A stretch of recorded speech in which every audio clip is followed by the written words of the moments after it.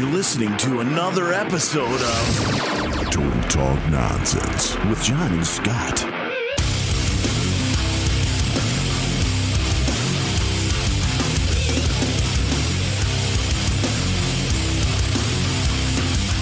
All right, Total Talk Nonsense with John and Scott. I'm John. And I'm Scott. And this is episode 302, Scott. That's right, John. Episode 302 after a long layoff because of mishap with the time machine. That was all covered in episode 301, which was actually three different shows in one. We had Bob and God open the show. Did you know anything about that? Did they talk to you about that? No, I know. They just slapped that on the beginning? Came in my ass. Wait, that doesn't sound right. Then we had the start of the show in January 2015, and then we ended the show in December 2015, and because I was gone and I was in Happy Valley, California. Have you ever had sex before? Is who had sex before? I don't know. You? Me? Have you ever had sex before? I have two kids, John. $5 million. Evidence. That's nice, yeah. Evidence. Proof, John. I've been arguing with a guy about evidence versus proof. Yeah? What do you say? What does he say? Well, we were arguing about God, and he was... What do you argue? Is it verbally? Do you argue? No, it's on Facebook. It's on Facebook. It's like, there's somebody posts a meme or something, and then this guy got pissed off about it and made some really right-wing Christian comments, and then we got into a theological debate. But I kept saying, I don't believe in fairy tales, It's a fairy tale. It's a fairy tale. He's getting pretty pissed at me. But anyway, he kept saying, he actually brought up that point that you made years ago. Years ago. That's how long we podcasted. More than 10 years, John. That even if somebody were to show us proof, would we still believe it? What would it take? Well, yeah, and it would take what I remember is I remember when I was younger, I saw this movie. It was black and white, and God came on the radio, and he took over all the radios. But the movie focused on this one family, and God said, "Hey, it's me, God, and I'm gonna fuck everything up because you all are assholes." And then he did. He fucked everything up. Yeah. So here's what I would need. I would need a God to take over all the radios or some sort of communication and give us a prediction. Tell us what he's going to do. And then do it. And it would have to be like a miraculous thing. Like something that falls outside of physics. Like pick up Mount Everest and turn it over and put it back in the ground. Right. So if he made that prediction on radio and the next day he did it, and he gave everybody warning, hey, get off the mountain. And then he picked it up and turned it over the next day. I'd be pretty convinced. Pretty impressed. Yeah, right? I'd be pretty impressed. I would still be skeptical, because didn't we mention this? Who's the magician who made David Statue of Copperfield disappear? Right.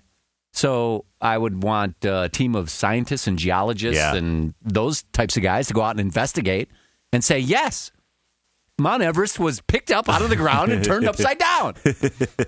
Then I would be pretty convinced. But other than that, no. I mean, what? Yeah. Or, let's say a talking snake came and told me that God exists. I'd be like, what? What did I eat for dinner? What did I eat for dinner? What is that shit Rick gave me? What is that? Right. So we got into that, and it was all about, what... He kept sending me links to scientific evidence, and the Bible is evidence, and historians are evidence, and I guess you could say, yeah, if you misinterpret scientific data, you could call it evidence, but you can't. The problem with it is it can't be. God is like the conclusion. And then they try to fit the facts around proving that conclusion instead of the reverse, which is, let's find out what the facts are and then what conclusions can we draw from those facts. It's completely reversed, and he just wasn't getting it, so I just kept throwing out there, look, I don't have to prove there is not a God, because if that's the case, then prove that I am not God, because I think I am. And Phil and Rick would agree. Well, did you guys at least come to a agreement about the definition of God? Well, that's the biggest problem of all, right? All I wanted to first, I said, okay, I don't have a decoder ring. Apparently, you must have one to interpret the Bible the way you do, and you keep saying only true Christians can interpret it and understand it. So people that have studied it forever have no clue, and it's been revised like 2,000 times, and it's passed down from one translation to the next, written in hand and on stone or whatever. Well, even before it was written down, it was 300 years after the fact. Right. Did you ever play the game Telephone, John? Did you ever play that game? Right, exactly. You know what happens? Just one in 10 people. It's done. After 10 people, over. It's not even the same message. You're right. After 10 people. So I said, before we could even argue, all of you guys that are Christian have to agree as to what the definition of God is, Jesus is, and the Bible is. You have to all agree equally. So you have to define your religion. You have to define what it has to be defined, well defined. Once everybody agrees on it, and I don't even have to agree on it. I just want you guys all to agree on it. You guys to agree on the one true God. What is this guy? What is he? You always say he. And they can't, And I mean, even from a scientific point, now maybe they can from a philosophical point of view, but from a scientific point of view, they can't even define what it is. Energy. What it is. Is it energy? Is it a spirit? Is it what is it? How can you measure it? And then he would bounce around between it's his faith versus it's fact, because there's evidence, and I go, you can't have it both ways. And then he would tell me I'm arguing, circular references. I was just getting so exhausted. It is exhausting. Why bother? Why waste your time? Well, it was fun to keep saying fairy tale and murderous God and shit like that. And then he'd get upset with me that I'm calling him names, and I never called him names. I just read a science story today, and I can't find it, but they said that anybody who has strong beliefs, anti-vaxxers, religious people, whoever they are, that have these strong beliefs that aren't based on evidence, if you present facts to them, it doesn't matter. They come up with conspiracy theories or all this other stuff to disregard it. Right. So they can maintain their belief. But if the belief is not important to them, like let's say last week they learned that homeopathic medicine can cure cancer. But I just read that story. But then you present the facts that, no, it can't, and here's all the facts. Oh, okay, yeah. Because it's not a strongly held belief. So they can accept They can accept that. But if it's a strongly held belief, facts, nothing, John, nothing. Nothing can make them, because they'll just dismiss it as this huge conspiracy theory. Real. It's just unbelievable. I mean, he's telling me I'm closed-minded. I'm just like, holy shit, dude. And one of the examples, was I pulled out a scripture reference where, cursing the mother and the father, you got to put your kid to death for doing that. And he would say, well, that was the times back then, and it wasn't literal. It was a punishment. It's like if you break any law, you're breaking one of God's laws. So it's just like right now, if I break a law and the law is you can't do that, then here's the punishment to fit the crime. And I'm like, that's a little extreme. Well, you were really getting into the details. Yeah. I just think the whole concept of God sending his son to cleanse our sins. Yeah. And all our sins are based on, if you either have a religious framework or a framework based on evolution, and all the sins in the Bible are mostly around reproduction. Which, if we didn't reproduce, we wouldn't be here, right? Right. There were, at some point, scientists think there were only 18,000 humans running around on the planet, and if we didn't hump like there was no tomorrow, you and I wouldn't be having this conversation right now. Yeah. And that's the framework that we base our knowledge or whatever off of, our beliefs off of. But if you base it off this other thing, which is completely foreign to us, it's not foreign to us because we know what it is, but we don't feel the same way. We don't have the same emotional commitment to this idea. Yeah. So that's, I don't even know what we were talking about. Well, because it is. It's like, why waste your breath on it anymore? It's not going to. Right. Here's what we need to know. Here's what I think. Here's what I did actually learn something. I learned a couple of things. One is when I engage in these arguments, I kind of learn more about how bat fucking shit insane these people are, and it's pretty scary. Two, I learned something about I threw up a Christopher Hitchens quote, and he was like, "Oh, Hitch, blah blah blah, you should check out the William Lane Craig debate against Christopher Hitchens." And this William Lane Craig dude is a pretty good debater when it comes to God. Did you check it out? Yeah, I did. I checked out a bunch of them. I checked out that one against Hitch and Sam Harris, and then he did one against a physicist. I'm trying to find the guy, and then I found a bunch of YouTubes of guys who argued that his Kalam cosmological argument is bullshit. But and that's what he argues. I mean, they're saying, even Hitch was like, he's a badass, because Hitch and Harris are very philosophical. They don't get into the physics. They talk totally about the murderous God in the Bible, what kind of an asshole this guy is, right?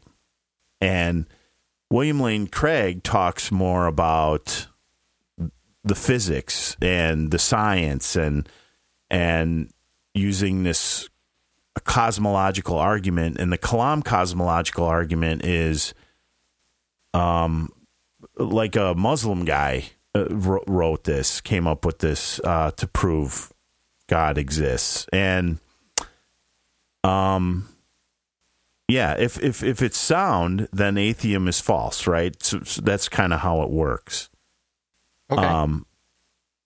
But atheism isn't false because God is very improbable due to the argument from evil. So, this is where they clash. But when this physicist comes in and just fucking cleans his clock.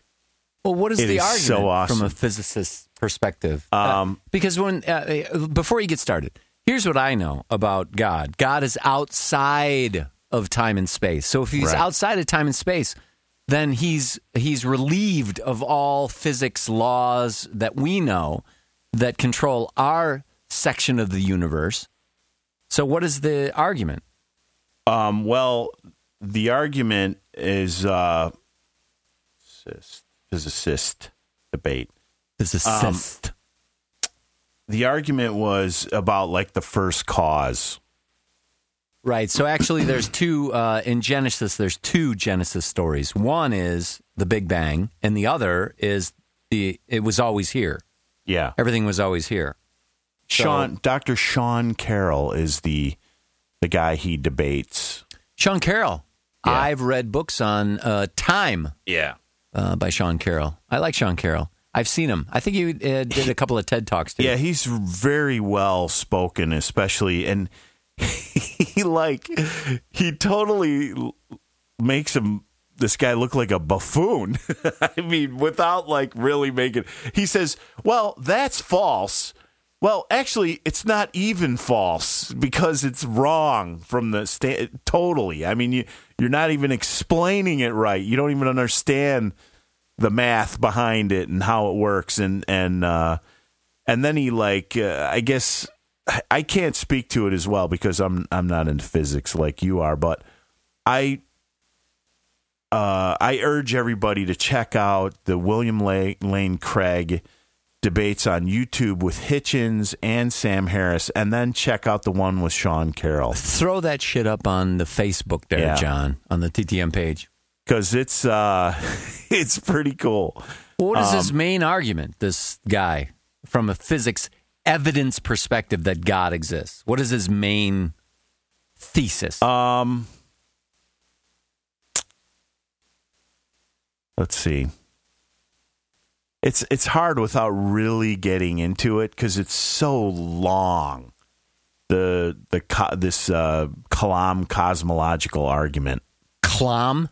Who's that? Kalam, Kalam. Kalam? Yeah. Is that an acronym or is it no? named after somebody? It's the name of a dude. Some dude. Im al-Kalam. Im al-Kalam. Which means... Oh, I thought it was a guy. It's not. It means science of discourse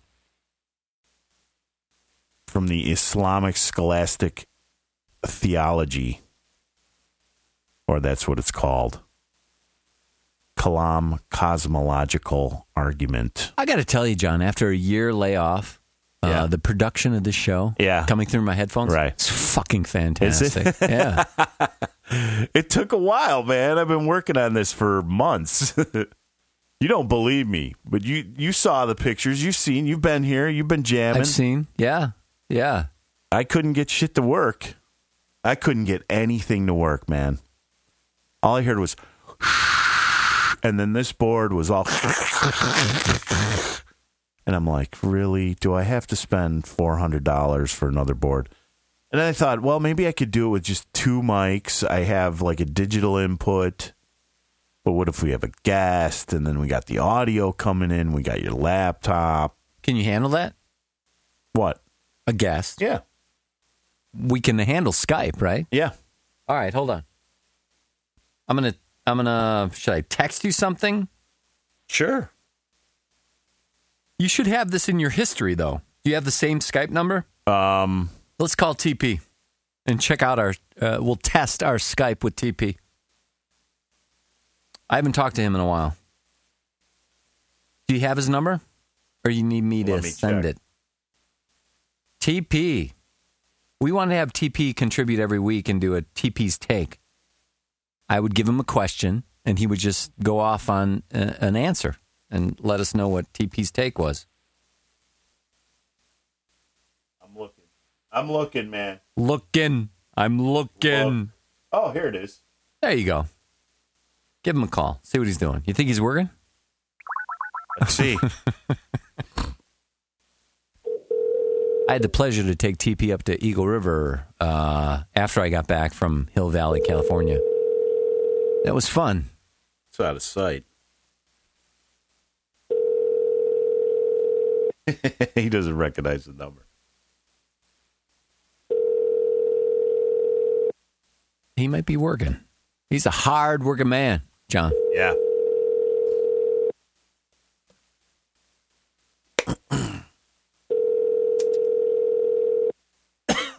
You have reached the Sprint voicemail box of Tony. Tony. Hey, TP. Hey, what's up, man? Give us a call TP. back. What's the Skype line, John? And we don't need to get 224-244, something like that. Oh, but it shows up on his phone, right? Yeah. Yeah, just dial the number that you missed the call on. So go to your phone, smartphone. Does he have a smartphone? No, I think he has a flip phone. He might have a flip phone. Yeah, so whatever the last number called you, call us back, dude. Yeah. Are you working? Call that shit, man. You at Home Depot? You out socializing? What are you doing? What are you out doing? For dinner? We want to know. We want to know. We want to know. Give us a call. Right on. Later. All right. Who else can we call? Is there anybody else? All right. The Kalam cosmological argument The form of the argument. Craig states the Kalam cosmological argument has a brief syllogism. Most commonly rendered erotic. as followed. 1. Everything that begins to exist has a cause. 2. The universe began to exist. Therefore, 3. The universe has a cause.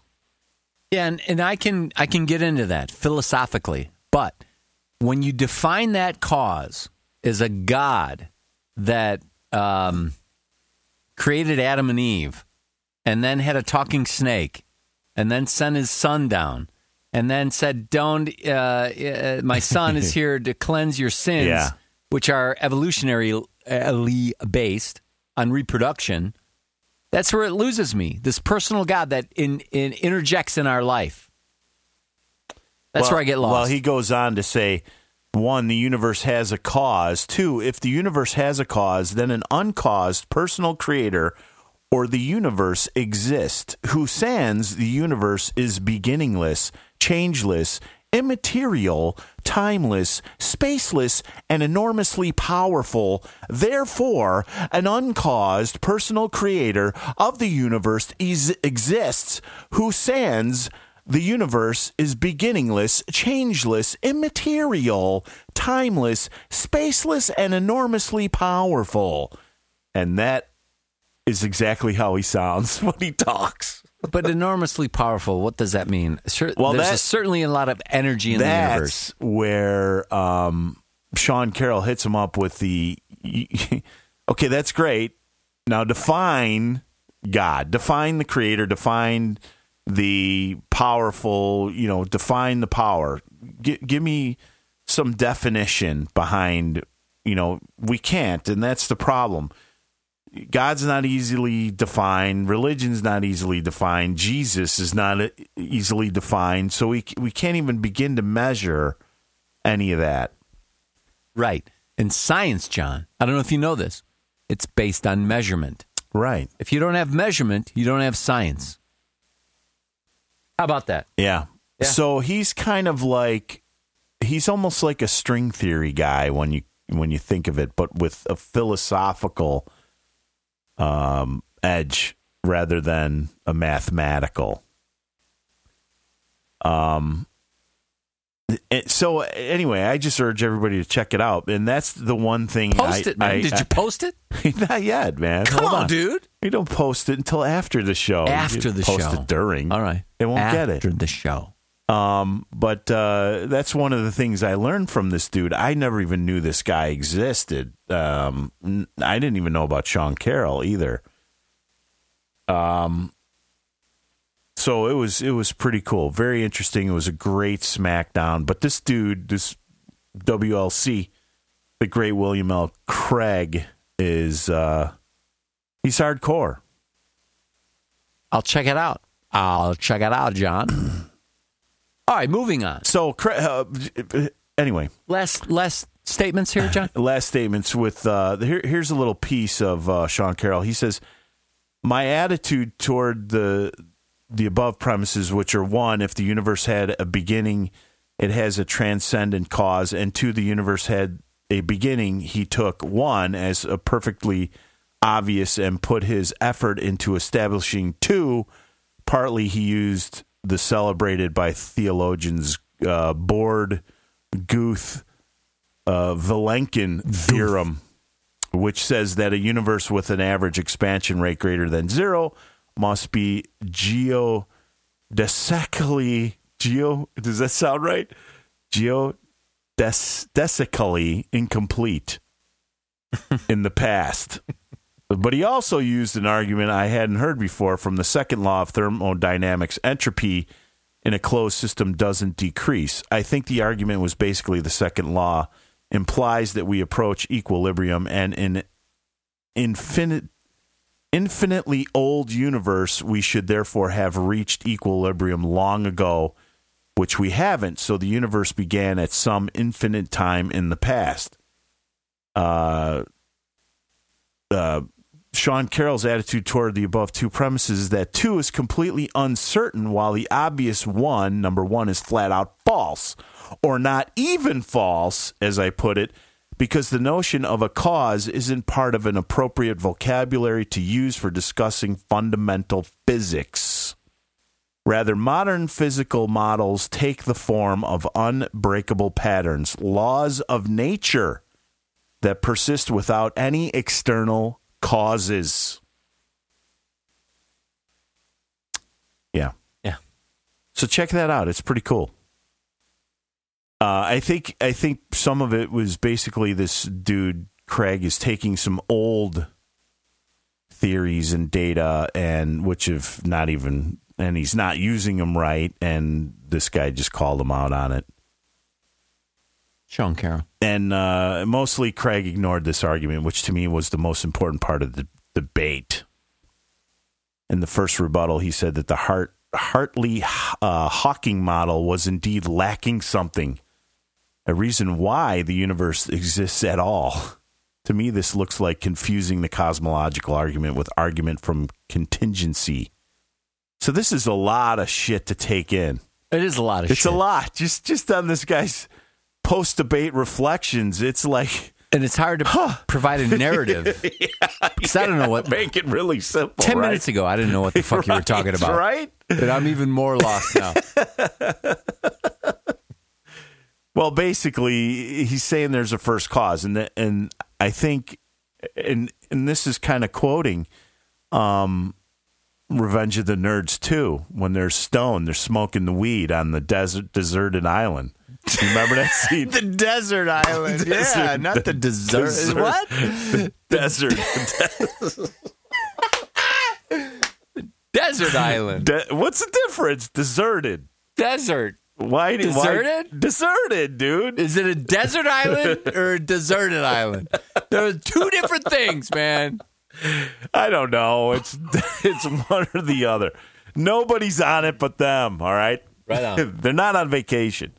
So they're smoking weed and they're talking about infinite smallness versus infinite bigness. Yes. And they're like, well, how can you do that? You know, Poindexter is just totally baffled.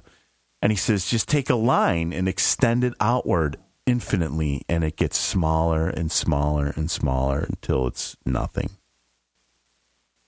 And then... yeah, I don't follow that at all. I don't either, but it sounded cool. And then Ogre says, what if CAT really spelled dog? Whoa, right? Right on. Exactly. It does in some alternate universe. Probably. Based on the Copenhagen quantum mechanics interpretation. Yeah. Right on. So let's go with that. Yes. All right, John.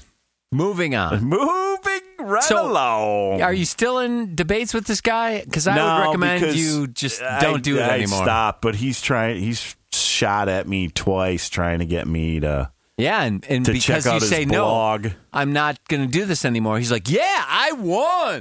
Yeah, dude. God is on my side. I'm trying to find his blog. He's got some sort of a blog.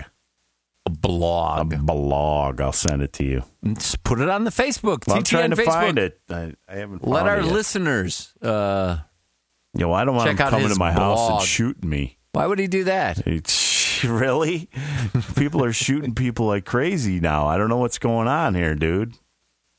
What's going on, dude? Well, it's about guns, right? It's about two things. It's about mental illness and it's about guns. Yeah. Right?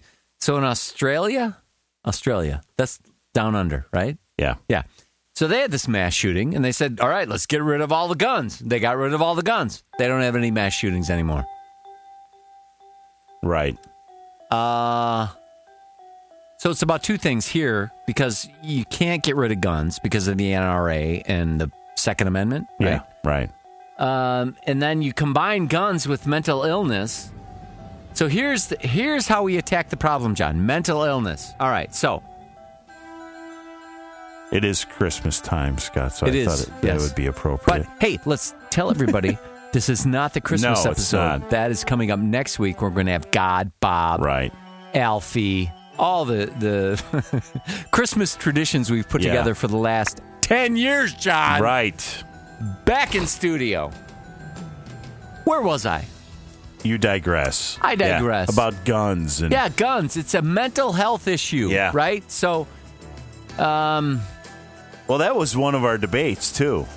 really? Yeah, he kept ignoring, like, the big fear was bringing in these refugees and that they're going to cause terrorism and all this stuff. And I said, look, and I had the same argument with Marty, similar argument. I get it. It's kind of scary and stuff like that, but I'm more frightened of letting my daughter go to a movie or volunteer at a Planned Parenthood.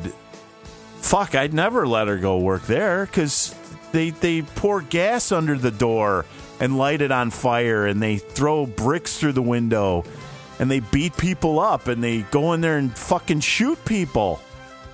I mean, we have our own brand of terrorism here. I mean, you could take like 17 of...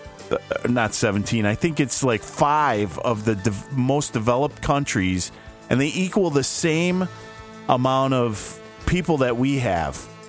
You know, 300 million people. Mm-hmm. And they have like 112 gun deaths, and we have 30,000. They only have 112 because they don't have any guns. I had a guy I was working with this past couple of weeks from Australia, and he said there was a mass shooting and the government took all the guns away. And I said, unfortunately, that'll never happen here because the Second Amendment has to be ratified by 50 states.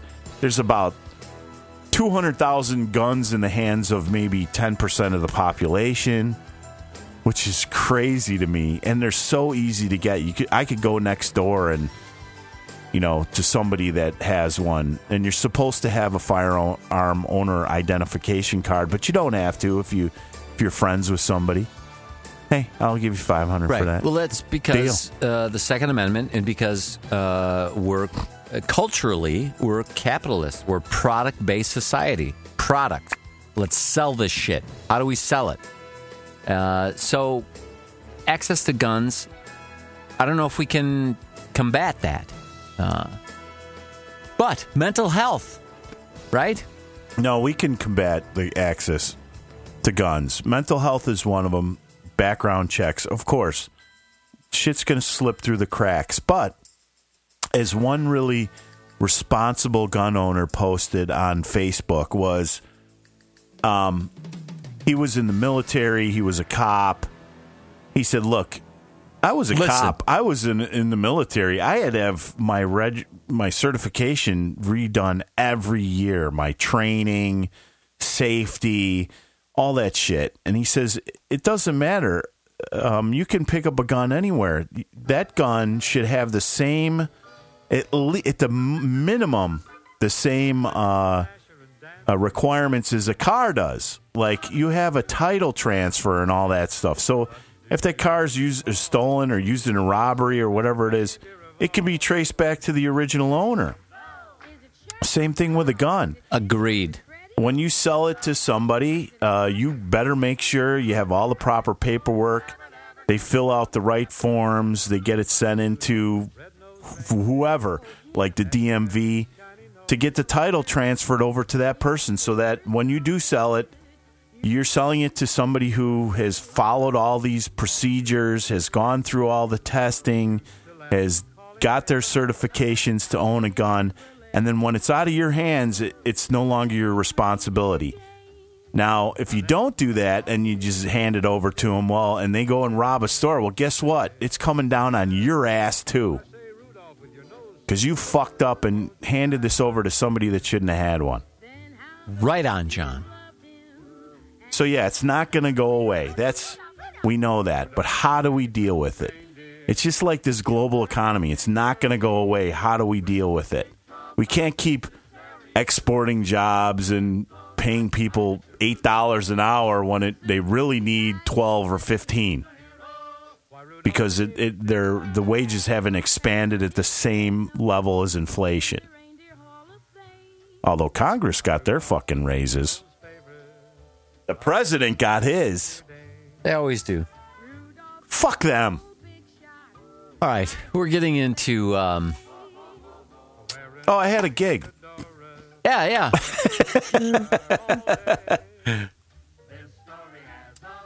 It's Christmas. It's the holidays, Scott. We got. Yeah, we're supposed to bring the funny, right? We're bringing it down. It's all right. My apologies. We can edit shit, right? Yeah. We're going to edit the first hour. Yeah, we just chop it off. And then we move on to the Modern Elixir gig at Clemente's on Saturday? The with the 12th? Was it the 12th? Yeah. Yeah. Written with You the shall finger know of that God. God is God. No doubt. And bow down doubt. to his will. No doubt. No doubt.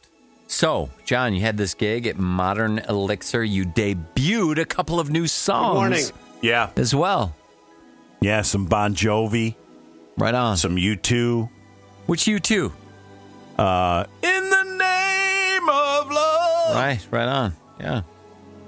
We Hey, did a Bon Jovi, too. Did you get a mic? Huh? Back there? Behind the drums? Yeah. You got a mic? Yeah. When you so Clemente's, Yeah. Rick, you and I have played there at Open Mic Night. Yeah. And it's really small. Just the three Right. of us. It's really small. But you had 4 people. Yeah. You fit 4 people up there. Yes. Yeah. You know how? How? One of the railings, you could take it down, Oh. and then you could add this little piece of stage. And here's the cool thing. Just like Excuses, we were able to set up at like 2 o'clock.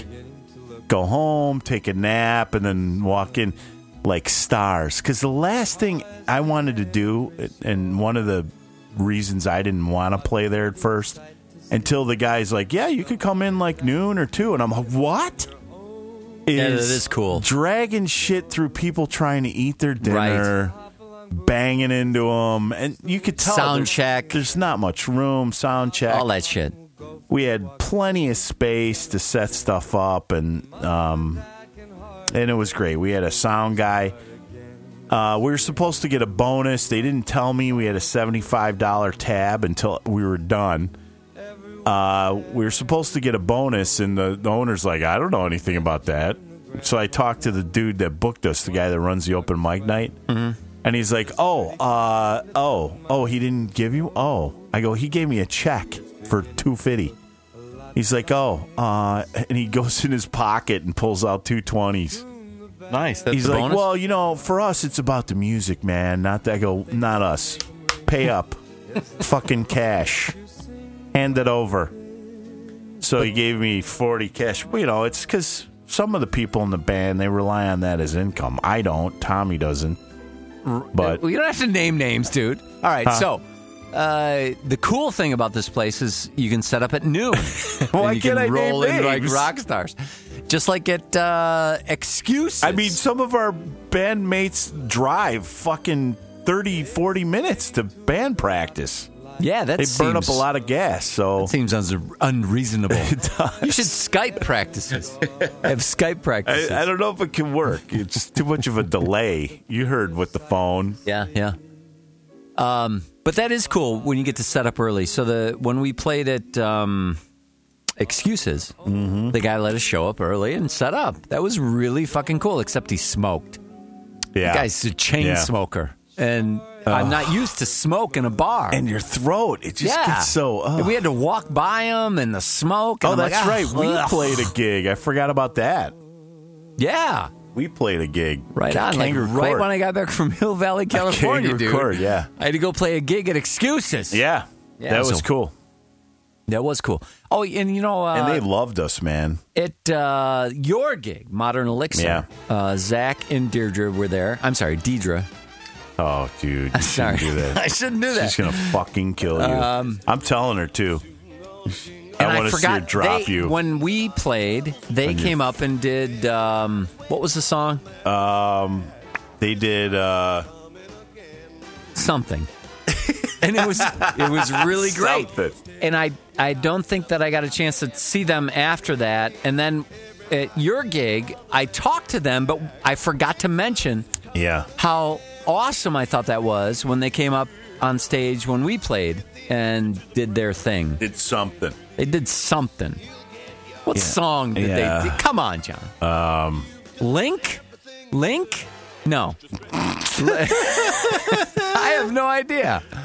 I'll tell you right now. Not Link. Not Link.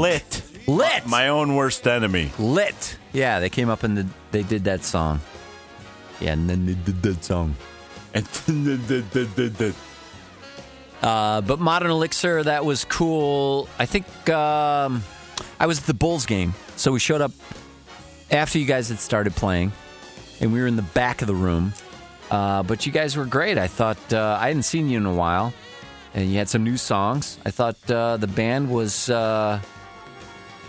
hitting on all cylinders, and George Biggs was there. Oh yeah, yeah, Mr. Biggs. Yeah. And he's got he comes from a long way, doesn't he? It's a long drive for him. I don't know. It? Mr. Biggs. He brought the lovely. Yeah. Oh, here. I actually have audio of us of us playing with Deidre and Zach. At Excuses or at Excuses. At Excuses, really? At Excuses. Here we go. Hold on, then. I got some audio. I haven't heard this yet. This is exciting.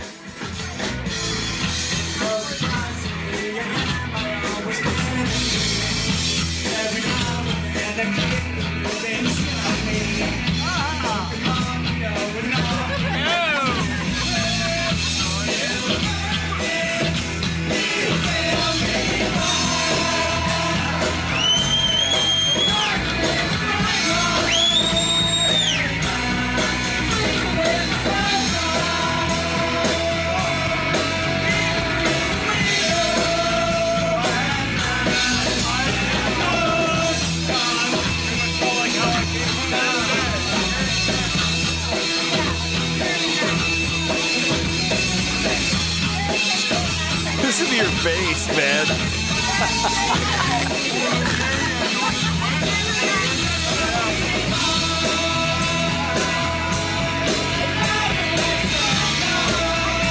Bird. Oops.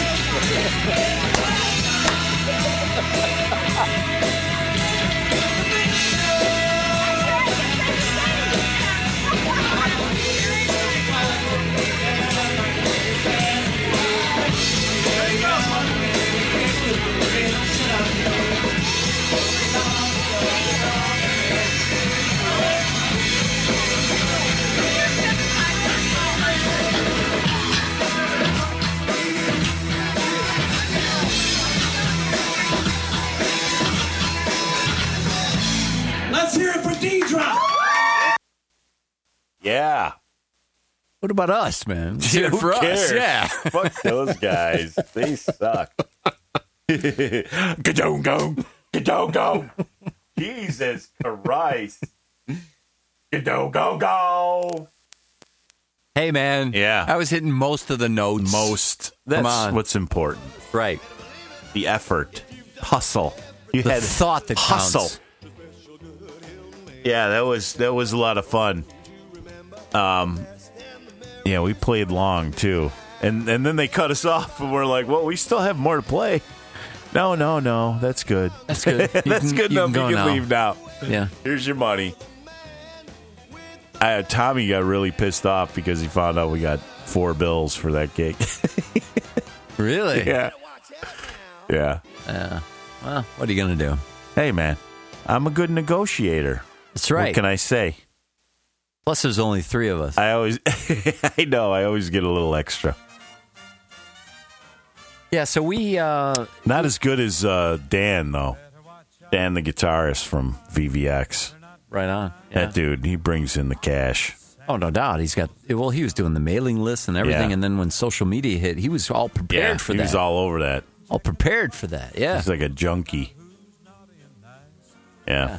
Yeah, right on. And we jammed there, remember that? I remember that, yeah. You came over. So we went to played an some open guitar. mic night, Yeah. and then Rick bailed, and I'm like, yeah, let's go over to Dan's in the basement A of studio. Daycare center. Daycare center, Yeah. right? We walked through like a little playground. It's weird. Did you have to go to the bathroom there? I did, yeah. Hey, man, I got to go to the bathroom. Tell me where the bathroom is. Little I kitty got to toilet. hold your hand and take you because it's really hard to explain. No, really, I'm No, fine. an adult. I can figure it out. No. Come on, hold my hand. I'm going to take you to the bathroom. And he really did because after I got there, he left me. Yeah, And then it's I'm like, dark.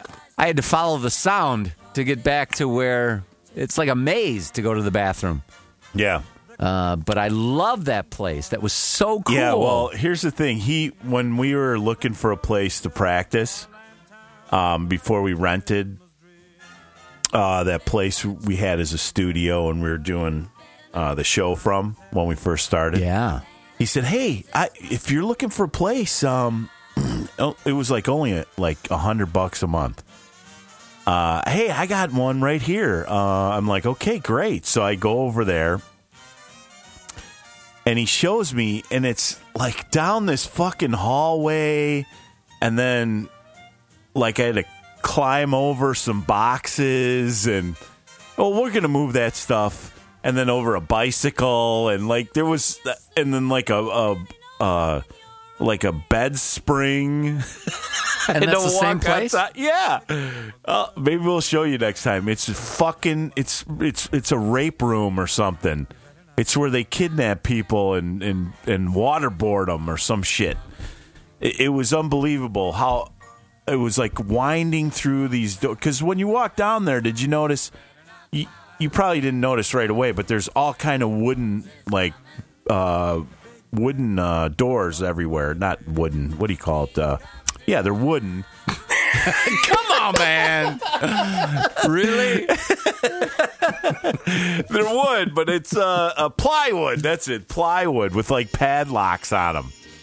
And he opens one up, and I walk in. I'm like, "This is going to be great. It's right across from the stairs." He's like, "No, we got to go down this hall, and then this way, and then that way." And we're, Jesus Christ, we're going through all these hallways. We finally get to the room. It's like smaller. It's like the size of my office. And I'm like, yeah, this isn't going to work At the time? out. Yeah. Because it's expanded since then. It's much bigger now, right? Oh, no. This was... that whole basement is divided into a bunch of rooms. Right. So the room that he has, it used to be an L-shaped room.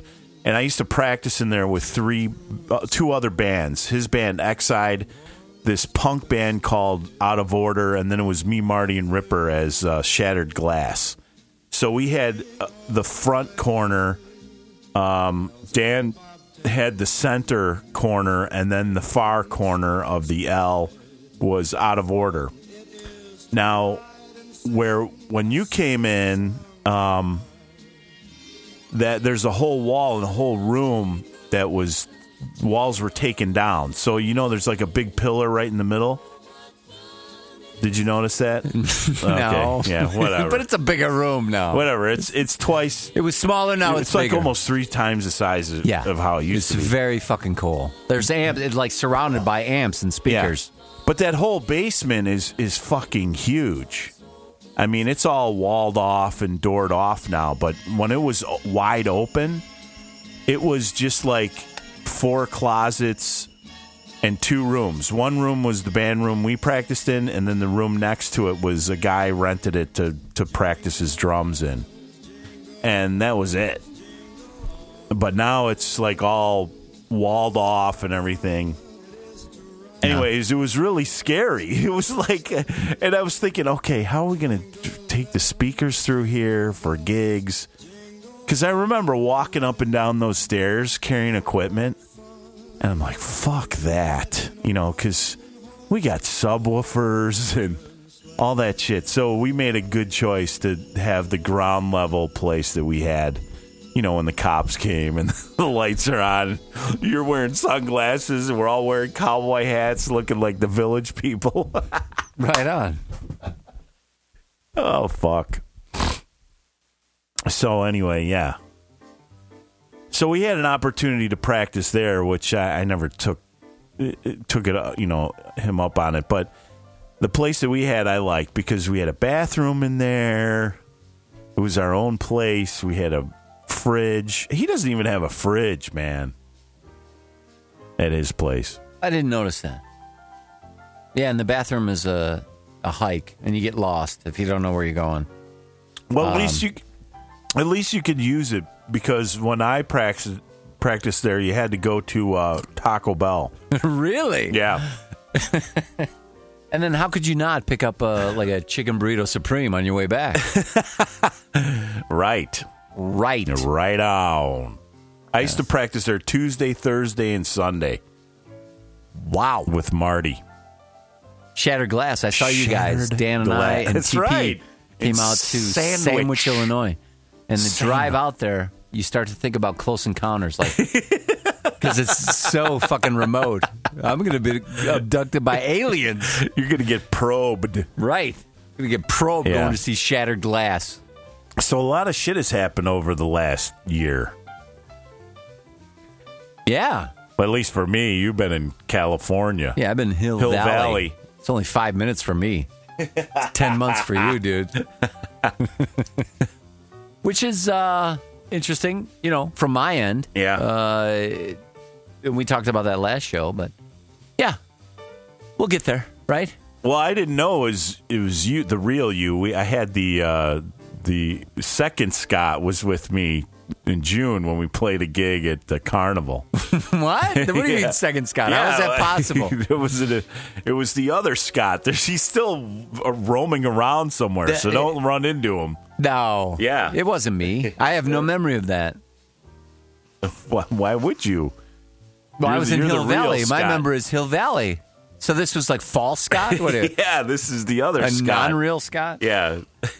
Non-real Scott. Yes. Well, we must have changed something.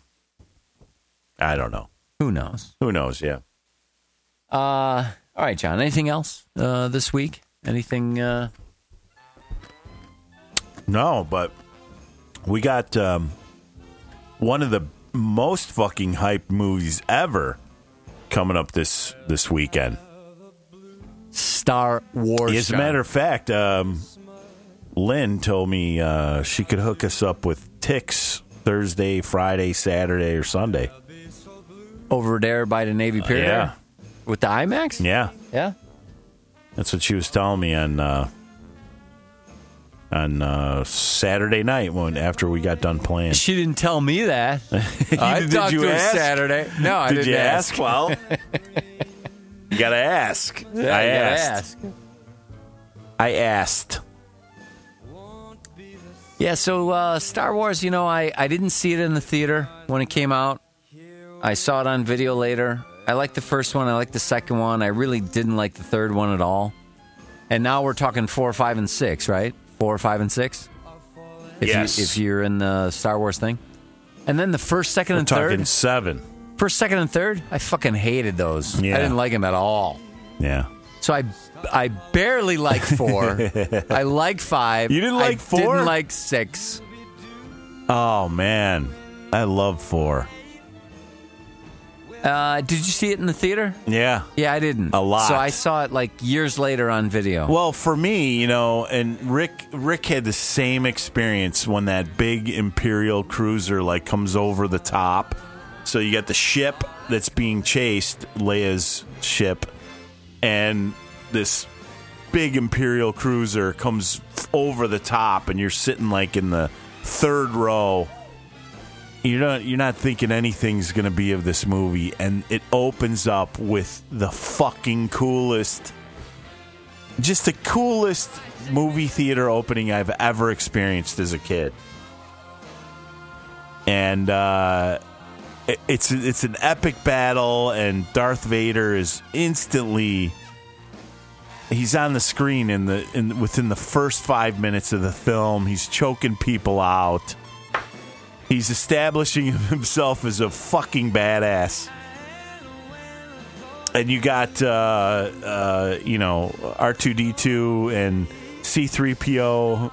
C-3PO's a big pussy running around. And he's arguing. And then you could tell Princess Leia, she's going to be a badass character in the film. I just loved it. I thought it was fucking phenomenal. And what's great is, like, when you go back and watch some of the Star Wars extras and you see the characters cutting, like, after they do a scene and they cut and they're cracking up about the dialogue, and it's like, this is the stupidest movie ever. People are going to make fun of us. We'll never work again. And then they can't believe the fucking lines and how many people came to see that movie in word of mouth. And then when Empire Strikes Back came out, what a cultural phenomenon it was. I mean, it's iconic. Huge. You know what really bugs me? I'm sorry, John, I interrupted you. And you're right. Empire Strikes Back was a better movie, but when Star Wars came out, I was such a fan that I couldn't wait to see what's that movie? THX 11. Yes. What is Who's in that? Robert Duvall? Yeah. It's George Lucas. Right? Yeah, it was George Lucas. It was like his college film, 1138. THX 1138. So, Robert Duvall was in. I thought, and they showed, like, there's the motorcycle cops coming after him with the chrome faces, and I thought, this is going to be just like Star Wars. And I went and saw it, like, by myself at the Des Plaines Theater. The DP Theater, the DP. Right on. And it was nothing like that. No. But it was still very cool. It made me an even deeper science fiction fan. And you can see in movies to this day, they pay homage to George Lucas by using THX 1138. You'll see it like on a room number of a hotel room, or there's a scene in Star Wars where Luke says cell block THX 1138. So it's everywhere. There's like little Easter eggs of this to pay homage to the great George Lucas, who fucking ruined the films when he released them. Released them on video and videotape. And then he did it on digital and then Blu-ray and did more damage. Yeah. Well, J.J. Abrams is behind number 7, right? Yeah. That's coming out.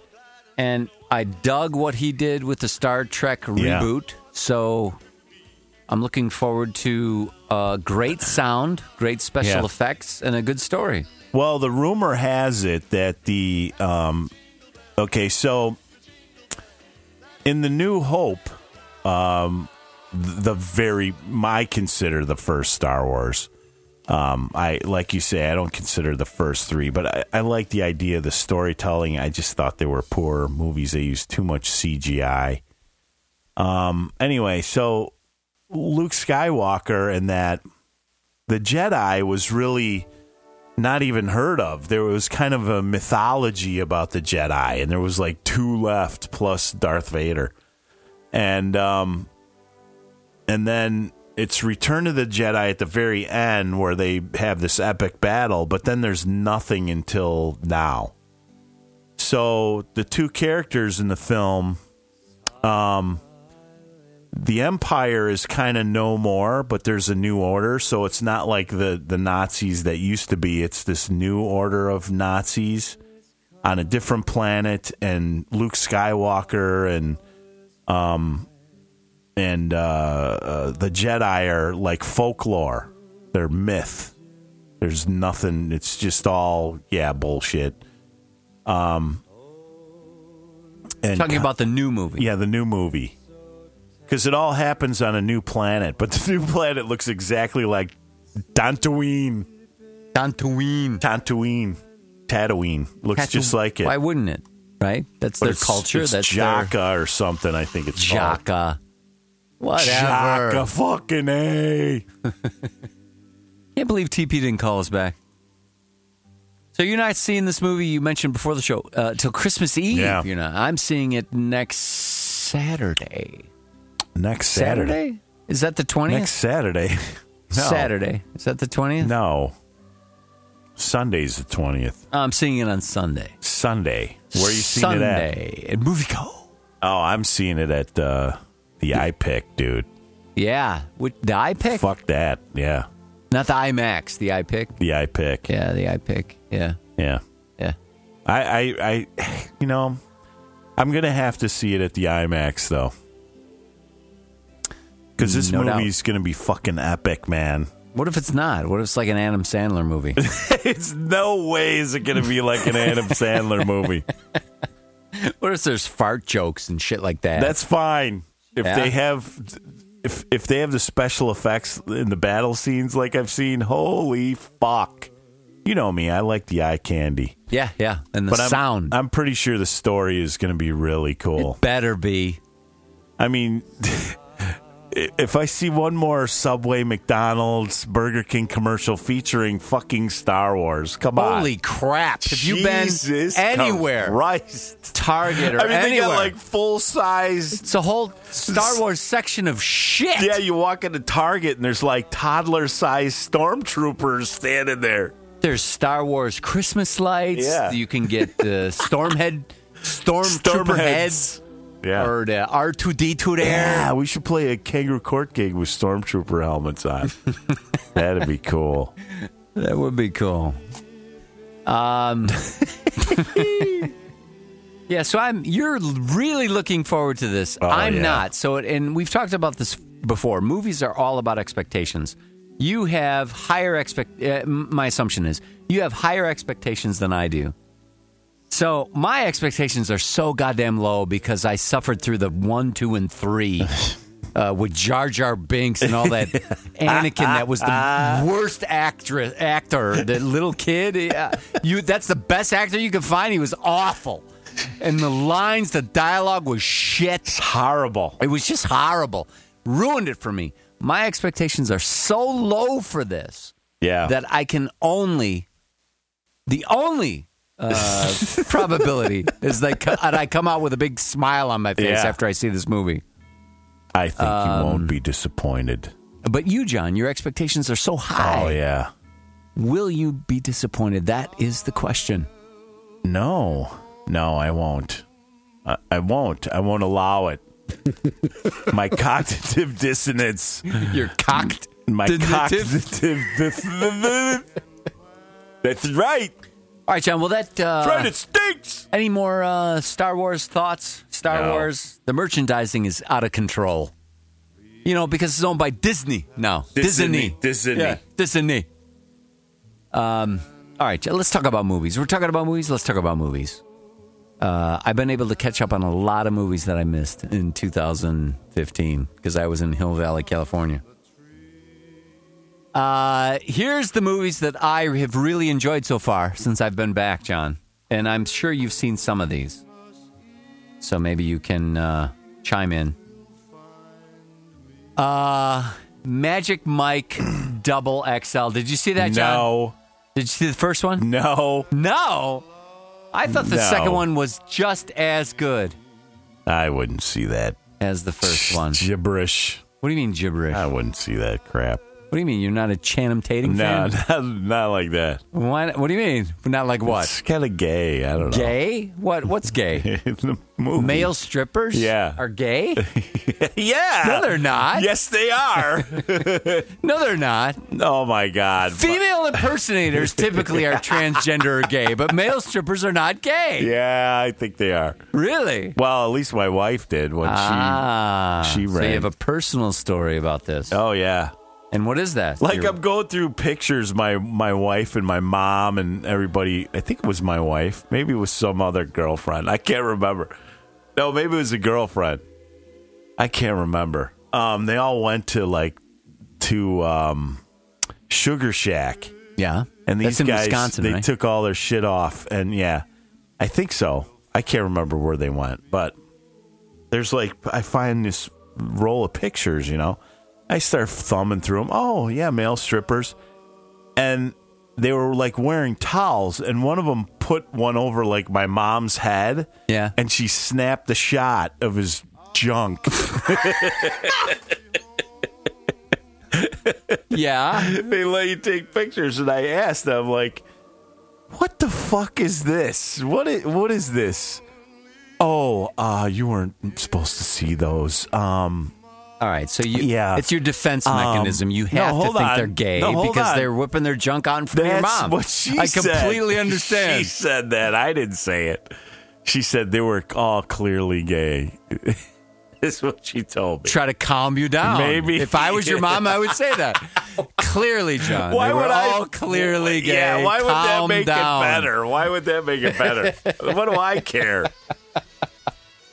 All right. It's just like I'm thumbing through. I'm like, oh yeah, that's what the fuck is this? I enjoyed Magic Mike Double XL. My parents went to Mexico to a nudist colony, right? A nudist resort. And you've played. Modern Elixir has played at nudist colonies. Yes, we have. But for us to go out to dinner, and then my dad pull out a wad of pictures with him standing there naked with his hands over his word junk. selection. Wad. A wad. Has anybody ever said that in the history of the world? A wad of pictures. I just did. Shut up. Yeah, a wad. Well, I can of see photos. why your mom was a little, I didn't want John to see that. Let me try to calm him down. They were all gay, by the way, John. No. All right. So, here's the thing about Magic Mike. These are Channing-Tatum-driven movies. And this guy is so fucking talented. He's a comedic actor. He can do drama.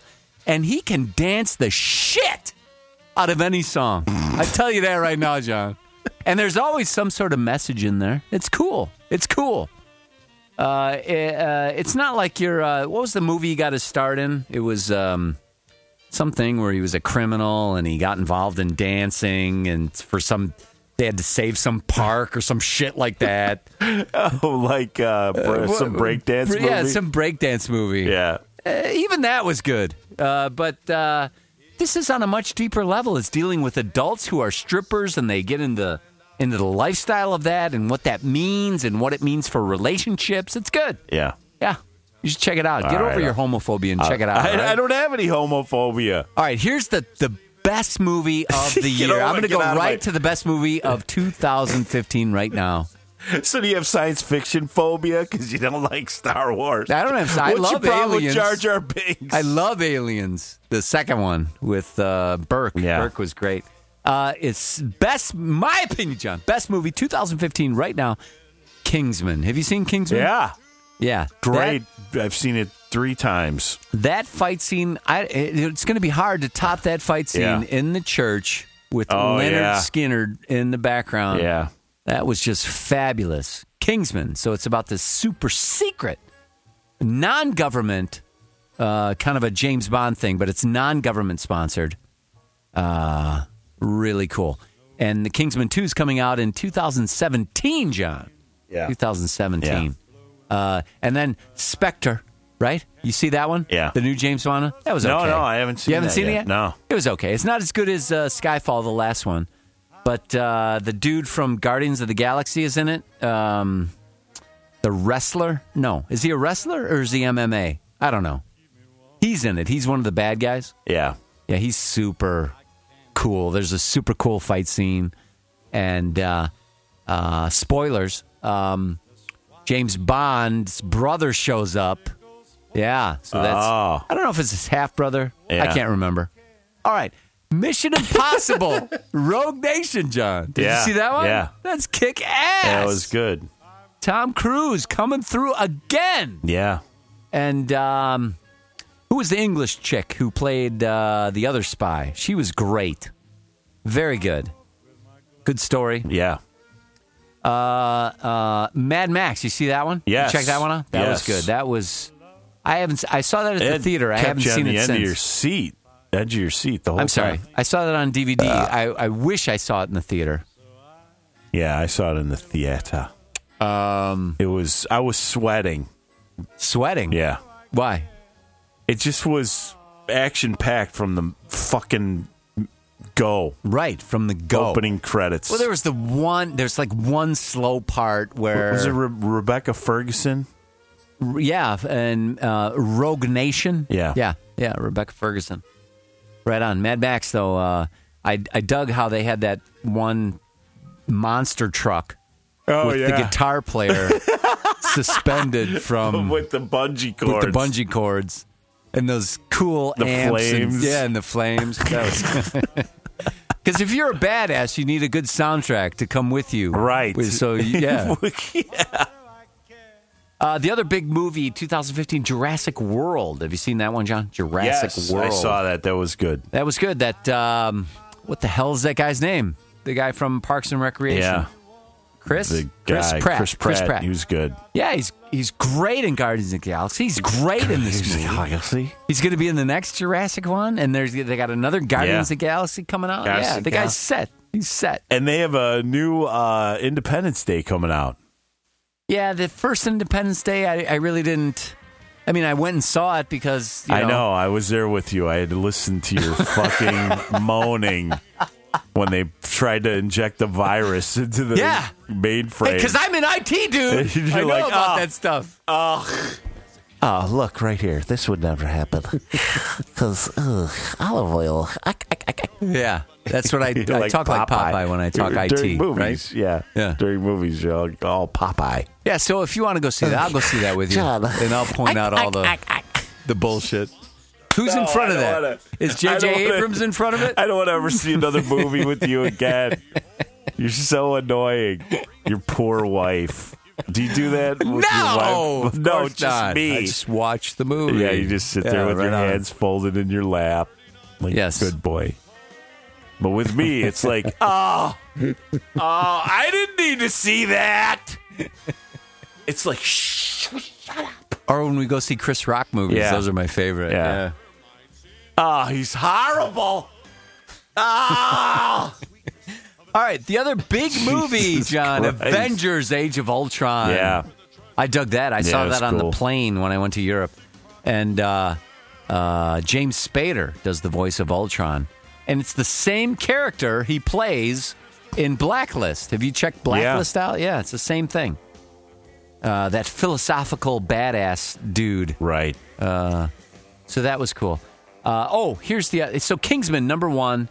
I don't know. Maybe I'm getting to my last movie of 2015 that I just caught up on. And I think this might be the best movie of 2015. I don't know if you've seen this one, John. It's about Alan Turing. Have you seen it? Do you know what it's called? No. The Imitation Game. I haven't seen it. You got to check it out. It's fucking fabulous. Really? Well, it's about computers. We just mentioned I'm an IT guy, so maybe that's why I thought it was really good. But Benedict Cumberbatch plays Alan Turing. And do you know about Alan Turing, John? Inventor of computers and artificial intelligence. Right. Well, he didn't invent that, but he well, I guess he did. He came up with the idea. Right.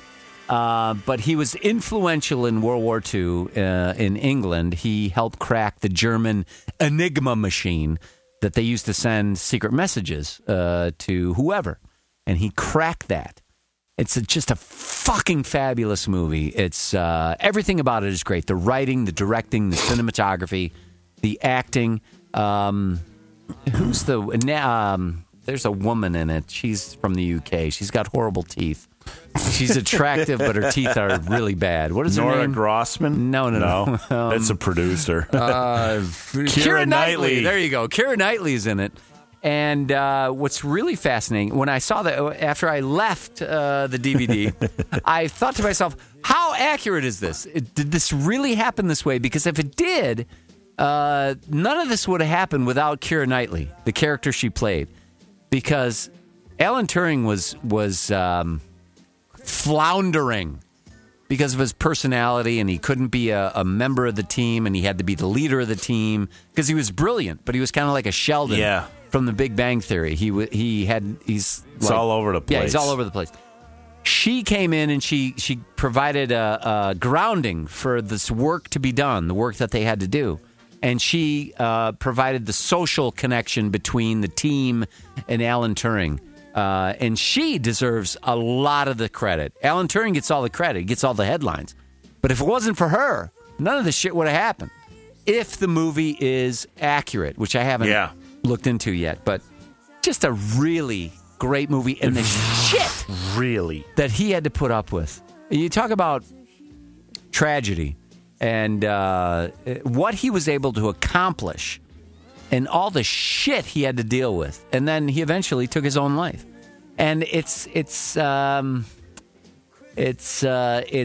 triumphant and it's tragic. And it's really, I recommend this movie to everybody because you learn something. It's historical and apparently it's accurate. They downplayed his homosexuality, though. I guess there was some controversy. In the movie? Yeah. Oh, I don't think so. There was some criticism regarding the film's purported downplaying of Turing's homosexuality. Oh, I didn't get that at all. Particularly condemning the portrayal of his relationship with close friend and one-time fiancée Joan Clark.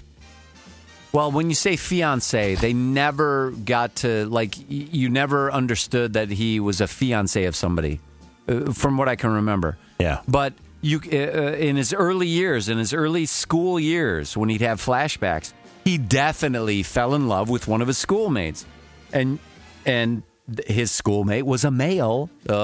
So I don't think they downplayed that at all. And then at the end of the movie, after he does all this great work, and England, the war's over, and then they crack down on him because of his homosexuality, and that's why he takes his life. So how they downplayed his homosexuality, I think, is an invalid criticism based on my viewing of the movie. How dare they? How dare they, John? Yeah. Yeah. But highly recommend that movie. It's funny. It's tragic. It's triumphant. It's just fabulous, John. That is my number one movie of 2015. I will put Kingsman number 2. Wow. How about that? What about Ex Machina? I haven't seen that yet. You talked about it, and I see that it's on Amazon Prime. It's on Netflix, but I have to get to these other ones because I've been gone for 10 months, John. Then I'll get to that one. I actually, a couple nights ago. It's a cool movie. My daughter and I, she's like, hey, we want to watch a movie? And I'm like, yeah, let's watch this one. And she rolls the eyes. I'm like, yeah, I'm going to bed. Watch whatever you want. Yeah, Ex Machina, man. It's cool. I'll check that out. It's sci-fi. It's sci-fi, yeah. It's about a dude. Young dude. Just one dude. Domhnall Gleeson. Not all the young dudes. Domhnall. Yeah. Domhnall. That's a crazy name. He wins like a contest to go to Oscar Isaac's pad. Who's he? He's He's like a super cool dude. Yeah, he's this guy named. He's like the CEO of a company called Blue Book, which is like Google, the world's most popular search engine. And this kid wins like a 1-week visit to this secluded home of this guy, the CEO named Nathan, who is played by Oscar Isaac. And his job is to like review this humanoid robot named Ava, who's loaded up with artificial intelligence. And the CGI on her is so cool, man. I mean, it's so fucking, it's awesome. I mean, it's really cool. And the way the movie is written and how like weird and spooky it is, and you can kind of get the idea of somebody like the Oscar Isaac guy, this just super intelligent dude, how he's kind of crazy. he's in this secluded environment, and he needs to know for sure. He has no way of really knowing if this AI robot can be trusted. And I mean, how well does she learn? Blah blah blah. Because only he's been interacting with this chick. So he brings his kid in, and he's got to evaluate her, and it's just really cool. They do evaluate her for what? They call it the Turing test. Yeah, Alan Turing, right on. He came up with enough. the test for artificial intelligence. Exactly. which they've done a lot of studies on, actually. So there you have it. You have the Turing, The Connection, the movie. Yeah, I got to take a piss, John. Can we take a break? Can you pause? Really? Yeah, I really got to go. When have we done this? I had a lot of Starbucks before I showed up, man. A Starbucks? When do you drink coffee? I have to stay hydrated. With coffee? No. Starbucks. I get the green iced tea, unsugared. Go take your whiz. Whatever they call it. Are you going to pause? Oh, my God. I can't pause. All right, so when we come back, we're going to talk about the worst movie of 2015. Right. Hands down. Hurry up. The year's not over, but I can guarantee this is the worst movie of 2015. Go. All right, here I go. All right. It's lovely music, John. Isn't it? I'm back. All right, John. Are you ready for the worst movie of 2015? Yeah. You have Netflix? Yes. Yes. Have you had a chance to see The Ridiculous Six? No. Don't be goddamn ridiculous. Here's what I did over the weekend. I painted the office. So we have a brown office. I painted it white. So it took many, many coats of primer. And while I was painting the office, I dragged my laptop in there and I went to Netflix and I said, well, let me just put something on. So I have Hulu. Who would ever watch that shit anyway? Hold on. I have Hulu. I have Hulu. Hulu? So I checked out, I love Modern Family. Are you a fan of Modern Family? No. Have you seen it? No. Oh, I think that show is just fucking phenomenal. But Hulu only has certain number of episodes, so I ran out of that. So I went to Netflix, and Netflix, for the 3 or 4 days since this thing has come out, they've promoted The Ridiculous Six. Now this is Adam Sandler, John. Adam Sandler. Yeah. So did he direct it? He wrote it. Who knows? No. Directed by starred Frank in it, Karachi. but he wrote it. Oh, he produced it. He wrote it. Well, here's the deal. And he starred in it. Yeah. And so I'm looking for criticisms to back up my opinion. So I went online, and the first story that comes up, Netflix buries The Ridiculous Six after critics and reviewers brand it unwatchable. So I'm painting this room. And while I'm painting, I have this movie on, and I'm thinking to myself, I got a 0 on Rotten Tomatoes. I'm thinking to myself, I'm having more fun. I have to watch this. Literally, John, I'm having more fun watching paint dry than I am watching this fucking train wreck of a movie. It's unbelievably bad. It is so bad, and it has all these stars in it. I like Luke Wilson. What are you doing in this movie? Taylor Lautner is in this movie. He's the guy from the Vampire Ones. Are they Vampire Ones? Yeah. He does something really different in this movie. So you got to give him a round of applause for that. But holy shit, this is the worst pile of shit ever. Now, I haven't seen Jack and Jill. I haven't seen that movie yet. But I have seen John Travolta in, what is that, the Scientology movie? Battlefield Earth. This is worse than Battlefield Earth. It is so bad. And the cinematography's good. The editing is good. The CGI is for shit. There's a controversy. The soundtrack is good. The Indian Country Today Media Network reported that approximately a dozen native actors and actresses, as well as the Native Culture Advisor, left the set of after Adam the second Sandler's day. They're like, The Ridiculous Six in protest of his portrayal of the Apache culture. The New York Daily News later reported that there were only 4 who left out of 100. Navajo Nation tribal members Lauren Anthony and film student Allison Young said they left because they felt the film portrayed Native Americans in a negative light and took satire too far. It's an insult to call it satire. I don't know what it is. It's not funny. It's not even well thought out. I mean, it's, if you've read stories that Sandler, he takes movies just if the destination is nice. Hey, we're filming this movie in, who knows, Cancun. Yeah, I've never been to Cancun. Let's go film the movie. That's how he determines what movies he does. And the same thing with the English actor does the same thing. I can't remember his fucking name. He's Alfred in Batman, whatever his name is. But Sandler also says, he's very loyal to his friends, whoever his friends are. So he gets all these people, and they don't have a script, they don't have anything, and they just start filming. And they put this shit up there.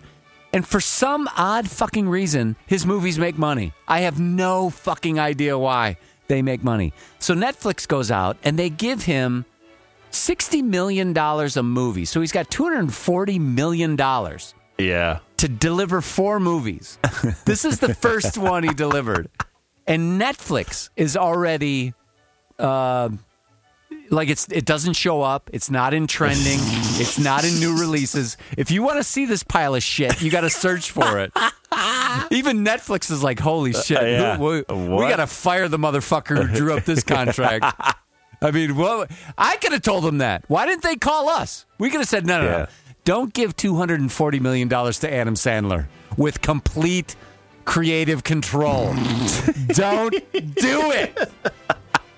I mean, come on. Who was the numbskull who did that? Because his movies make money, man. And that's what they thought. Yeah, but there's this.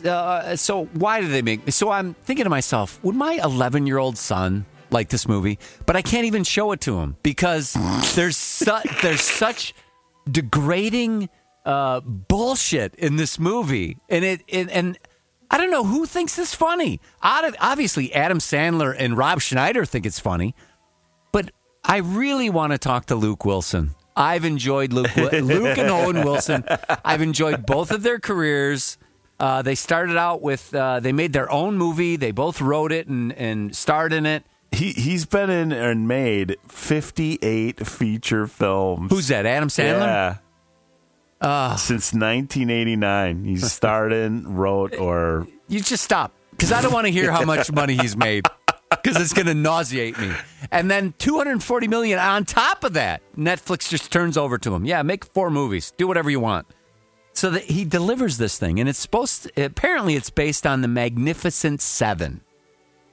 And it's the Ridiculous 6. And it is you got to see it. His net worth is $300 million.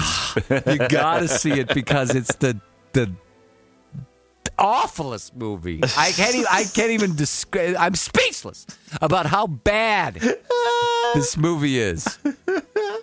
But here's the thing: his house is worth $42.5 million. Here's my philosophy: you have to see the shit to appreciate the good stuff.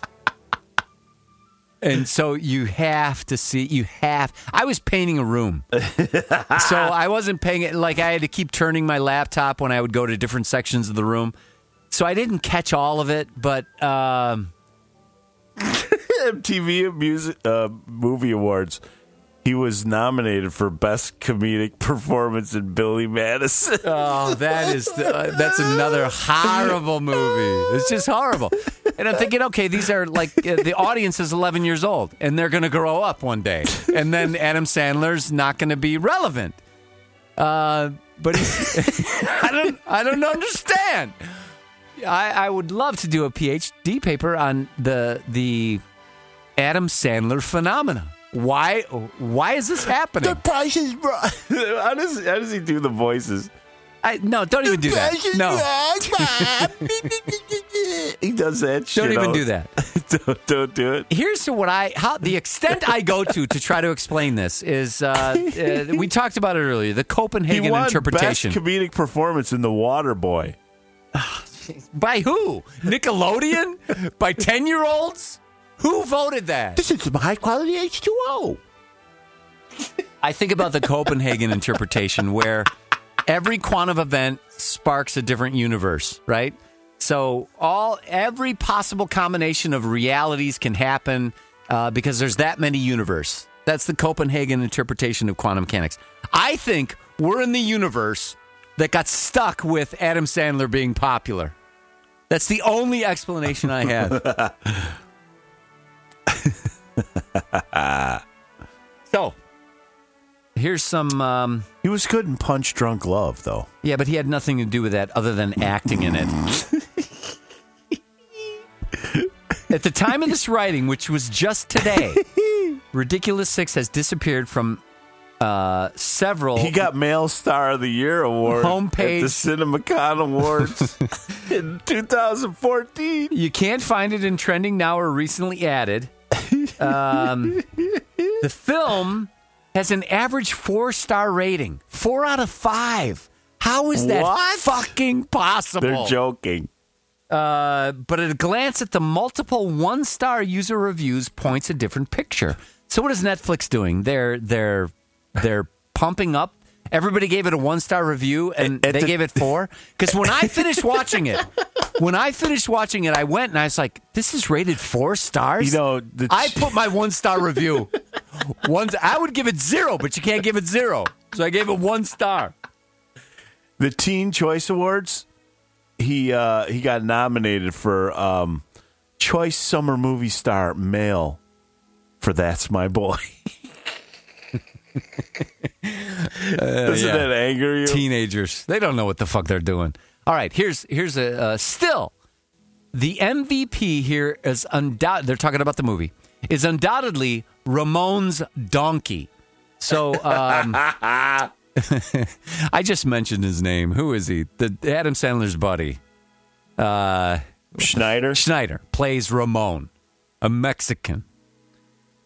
And he has a donkey. So the star of the movie, the MVP of the movie is Ramon's donkey, who gives 110% when he's filleting Taylor Lautner on screen. Or standing perfectly still while Steve Buscemi rubs ointment inside the beast's rectum. Oh, my God. Which, incidentally, would make a far more appropriate destination for the Ridiculous Six than your Netflix queue. That's right, your rectum. Because this is a total pile of shit, and it's baffling to me. But I'm so intrigued by it. How does this even happen? How does this happen? Did they give him a shitload of money and they told him to go away, and he came back and nobody watched this thing, and they just put it up on Netflix? Yeah. Well, there's marketing. There's no such thing as bad publicity, right? So we're talking about this awful movie. And at the end of the day, we're talking about Netflix, right? You know what I like on Netflix? I just started watching it. I think you mentioned it was Back in Time. Back in Time. What is that? Is that the? It's the documentary about the Back to the Future. Yeah, Back to the Future. That's a kick-ass movie, John. That's what got us in trouble. Yeah. Yeah. Yeah, I remember we were talking about that, and but the documentary that came out is really cool. They talk about that they actually went and did some science, and they pitched it, and nobody wanted it, and they sent them to Disney, and Disney said, "No, there's incest in the movie. We can't have that. So send it back." And the only way Robert Zemeckis could make that movie was he made a movie before that without Steven, because everyone he made with Steven Spielberg just bombed. And he was like, I can't do another one. This guy's a good friend. I can't do another one, and bombed. And then he did Romancing the Stone by himself, and it was a huge success. And he was able to get somebody to fund Back to the Future. And directors to this day say they want that kind of lightning in a bottle. What you described in 301, Scott. Right on, John. Which was how the dialogue and everything just flowed, and everything went from right one scene to the next. It all fit. And they said today you couldn't have a Doc Brown and a teenage kid from high school hanging around together. They'd be like What is he, a child molester? No, I think you could. But the other thing that I really enjoy about the movie is not only the economy of it, but the visuals. And when they go back to the 50s, you really get a sense that you're in the fucking 50s. Yeah. Because they get everything right. They get the details right. And there's so much thought put into that. Probably there's more thought put into 1 minute of Back to the Future than the entire Adam Sandler's fucking career. Which I really struggle with. It aggravates me. Oh, and the other thing about that is, who was the redhead actor that they almost finished the movie, and they're like, "Yeah, this is not funny," and they got rid of him, and they brought in Eric Stoltz, yeah. And they brought in Michael J. Fox. Yeah. You didn't see Eric Stoltz in that documentary. I would love to talk to Eric Stoltz about that. He's in it. Does he talk? I don't remember He that. doesn't talk, but they show a couple of scenes. Right, but they don't interview him, and they don't say, "Hey, this was it's." There's a scene where he punches Biff in the so his hand is in diner, it. and his hand is in it. Yeah, his hand is in it. Yeah. But I can't imagine anybody other than Michael Fox. I mean, that was a great decision, and what a tough decision to make. You've already filmed 6 weeks or whatever. You're almost done with the goddamn movie, and you're like, "Yeah, this isn't working," and you have to go tell this guy. Well, Michael J. Fox is just so good at like playing off of the Doc Brown manic character, and there's the one scene where they're running back and forth on the street, and he's looking, and it's just fucking classic. The faces, they don't break the fourth wall, but they're looking in that direction. It's just great. I think it's my favorite movie of all time. And that changes every year. Yeah. I think, oh, this might be my favorite, but I always go back to Back to the Future. Yeah. I just cannot stop watching Die Hard. I had to watch it. It's a Christmas movie. The other day. I've watched it I think 2.5 times. I had to go somewhere, but I watched it 2.5 times since September. Because it's just so good. That's another movie that, for me, is just great.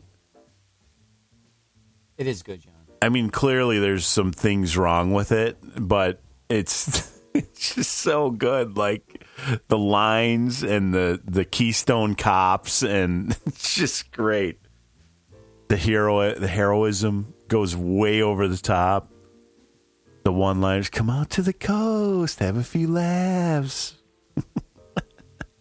It's good. That's what made, Bruce Willis was kind of becoming a star on Moonlighting, but wasn't that his first kind of major film? Yeah. Yeah.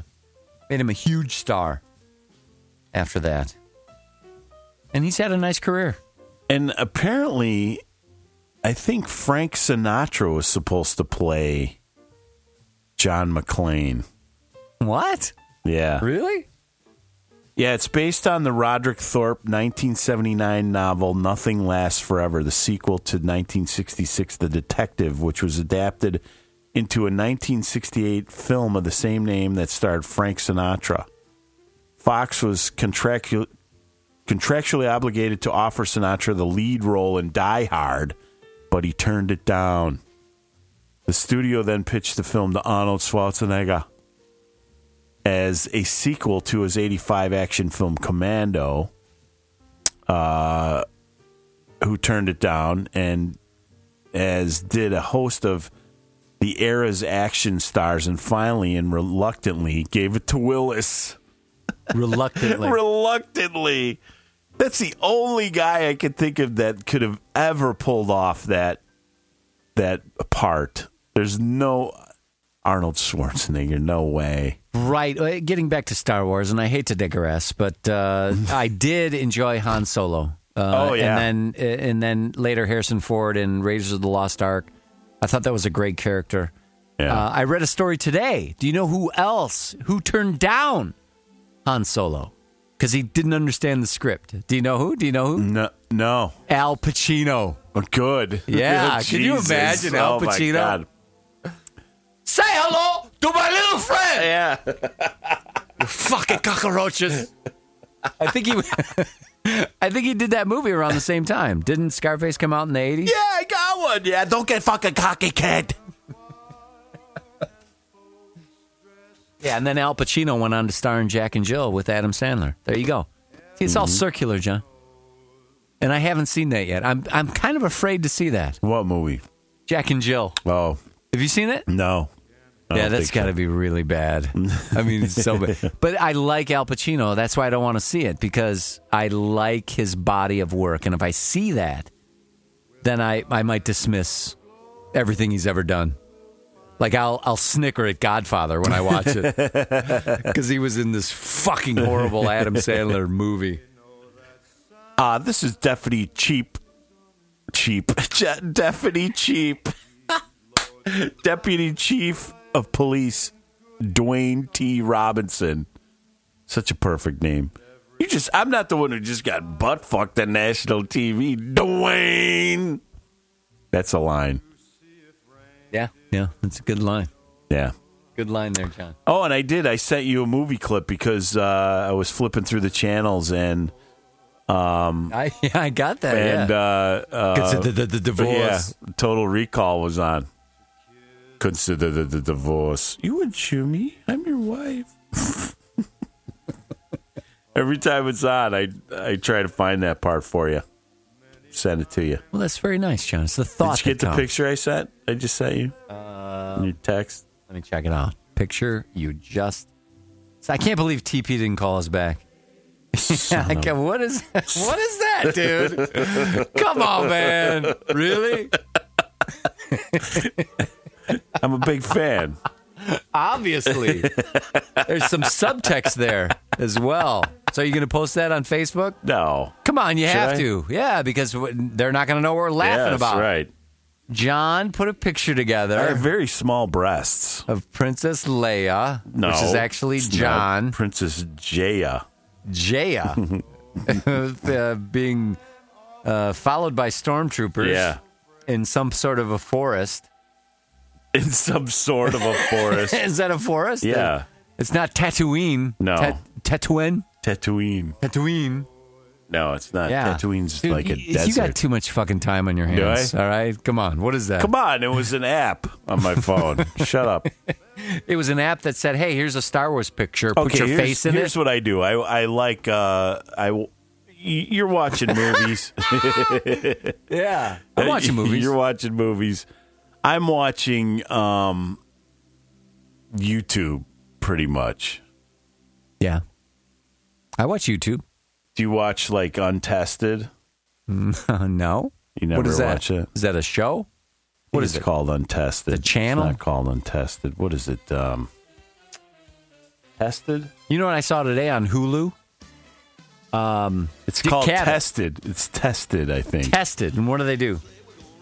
He does it's Adam Savage. He does these one-day builds, and he's got this guy that does this little dude that helps him with stuff, and they build stuff or they deconstruct stuff. Like they took that new droid toy that came out that mimics the new droid that's out there on the new Star Wars film, and they take it apart to figure out what the mechanics are. Well, they did this one, and I'm getting around to the story about the Star Wars picture that I just sent you.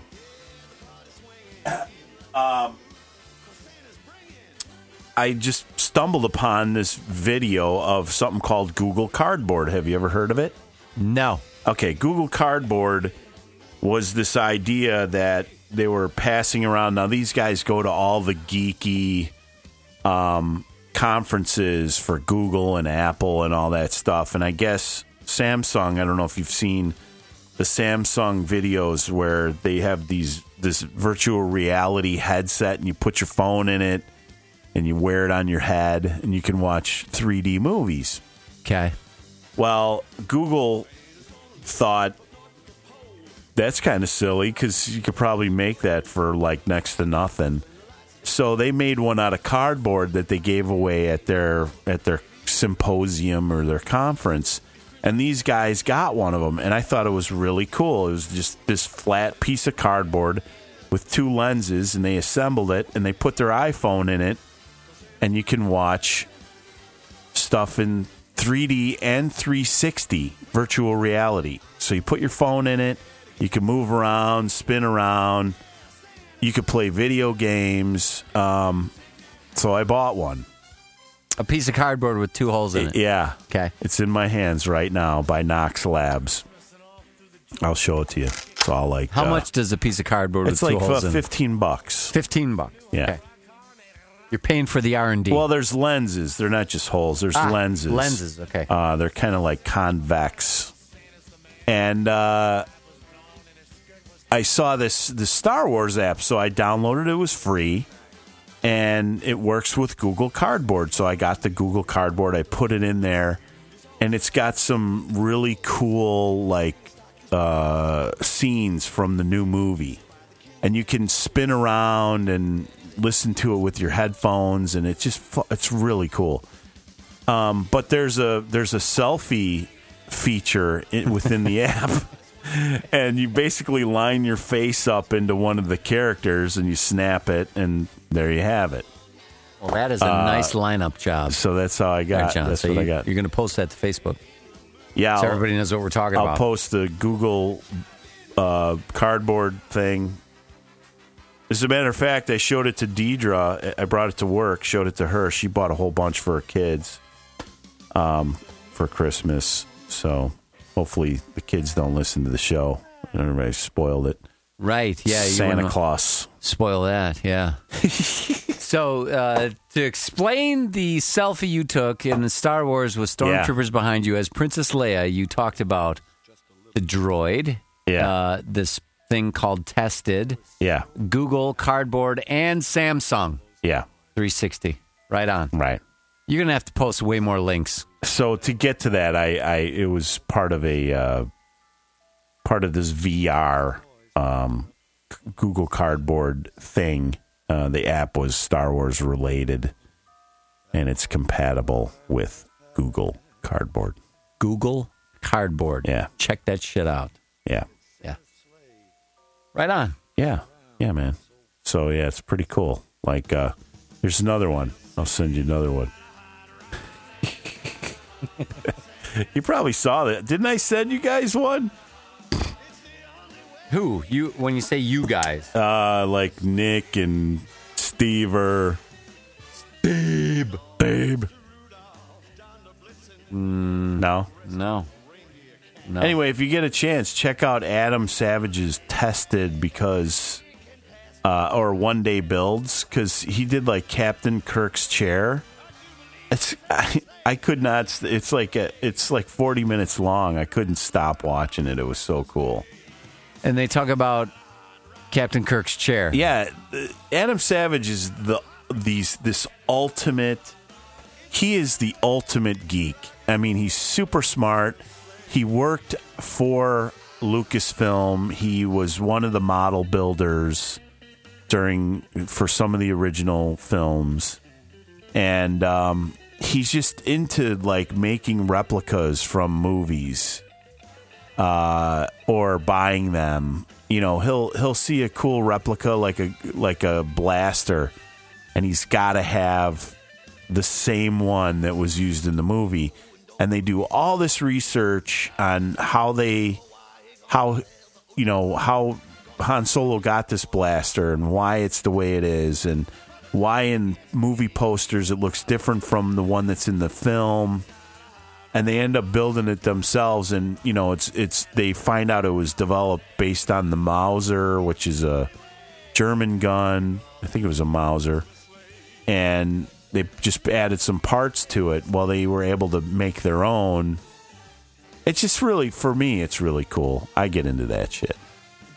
So will you be building a Captain Kirk chair in your house? No, I get into watching somebody else do it. Did you see? It took me forever to fucking frame out my TV that you're looking at. That's not even on right now. Yeah, there is a Bulls game, but I don't see it. I'll have to check Google when I leave to see if the Bulls won. But the thing is like... You did a really nice job. That's because you have a attention to detail, and would you consider yourself a perfectionist, John? I do. It drives me insane, though, because there's stuff that's wrong with it. And the problem is, for a guy like Adam, that's what he does for a living, so he can fuck around all the time, and now he's rich. So he doesn't have to go to work. He just goes into his garage and fucks around. And he's married, but he doesn't have any kids. Doesn't have that to deal with. Not saying it's like something to deal with, but it's... The joy of children, John. Yeah, I know what you're talking about. I share that sentiment. You know what I'm saying? Yeah. I mean... Fabulous. You start working on something, it's like... Are you done yet? Because we got it. We're going to dinner, right? And you almost don't want to start anything because you know you're going to get interrupted at some point. And sometimes these projects that you do, you have no idea how long they're going to take.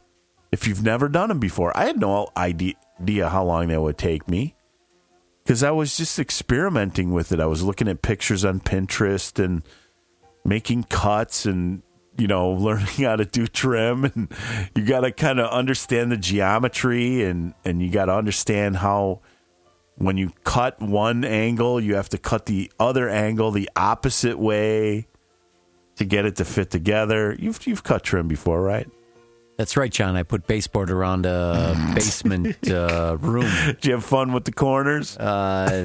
Corners, it took me a couple of cuts to get that right. Yeah. Get some caulk. Yes, but they're just corners. I mean, the stuff that I'm looking at that you did seems much more intricate than what I was doing. I mean, corners in a room for baseboard is pretty basic. And if you fuck up one cut, you just flip it around, you do it again, you're done. But this stuff going on here, yeah, it's nice. Well, there's really some corners nice. And and then you got the lighting, you got the electricity, you got all that, and you got the fake fireplace. Yeah. Well, what is fake? I mean, it is illusion of fire, and it produces heat. Heat, right? exactly. So, yeah. Some stone tile going around. Mm-hmm. Yeah. Yeah, it's nice. Thanks, man. So, yeah, that's what I was doing while you were away. Just fucking around with that forever. Mm-hmm. And then once I finally, you got to commit. You got to commit to these things. And my garage is still a mess. I made a lot of firewood. Right, yeah. Like my kids are dead. What are you going to do with this? Well, we're actually going to burn it because it's useless. It's only like a foot long. We can't use it for anything. Right. All right, John. Moving on. We talked about movies. Yeah. Right? We're both excited. Well, you're excited. More excited about Star Wars than I am. I'm more excited about Kingsman in 2017. Oh, yeah. I don't know how they're going to top the first one, though. I mean, you had the great villain in Samuel L. Jackson with this great idea to get rid of the virus that is mankind. So the planet you can didn't survive. see my other picture? I saw Did you send it? Yeah. Let me check my phone. Hold on. I got something. Yes. Oh, yeah. That's good. That's good. In both pictures, you're looking over your shoulder. Yeah, well, I'm a little concerned. nervous. I'm nervous. Yeah. Because Darth Vader's behind you. I'm ready to take his ass out.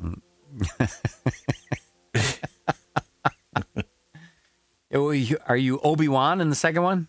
Yeah, I'm Obi-John Kenobi. Obi-John Kenobi. Right I already on. posted that one. One of our listeners called me Obi-John Kenobi. There you go. There you Obi-John. go. Oh, that reminds me, John. Did we get any emails or voicemails? We got some voicemails. Voicemails. Let's get to voicemails, and then we'll wrap up with... I have some science, but we might not have time for that. But we do have Pat Robertson, and I do have a clip of Donald Trump. I know he's been in politics lately, which is interesting. It's confusing to me. It's like Adam Sandler being on Netflix. I'm confused by Donald Trump being the leading Republican candidate. Okay, this calls from February 8th, 2014. Oh, this is while Yeah. you had come back from Hill Valley and I was still there. John, Scott, what's up? Skeptical Zach. Sorry I haven't called in a while. I've been sort of behind on your guys' show. Then I finally caught up, so thought I'd drop you guys a line. I got 3 points on tonight. First one's about the Conjuring movie, Ed and Lorraine Warren. Monster Quest, which is a podcast, did a really great episode on this. We heard this, dude. We did? One of the guys Yeah, before I left, we heard this. How is that possible? You said it's from February? Yeah, February 8th, 2014. That's what it says. That can't be possible. Our last show was in January. 301 was in January. That must be wrong. I'm telling you, because we played that. I swear All right. we heard that. All right. Well, here's another one. This is from yesterday. Yesterday. John, Scott, Skeptical Zach. Welcome back, guys. Missed you. He's I consistent. was listening to you guys in the shower this morning. I like to think about you guys in the shower. Anyway, look forward to the whole year with you guys this year. Bye.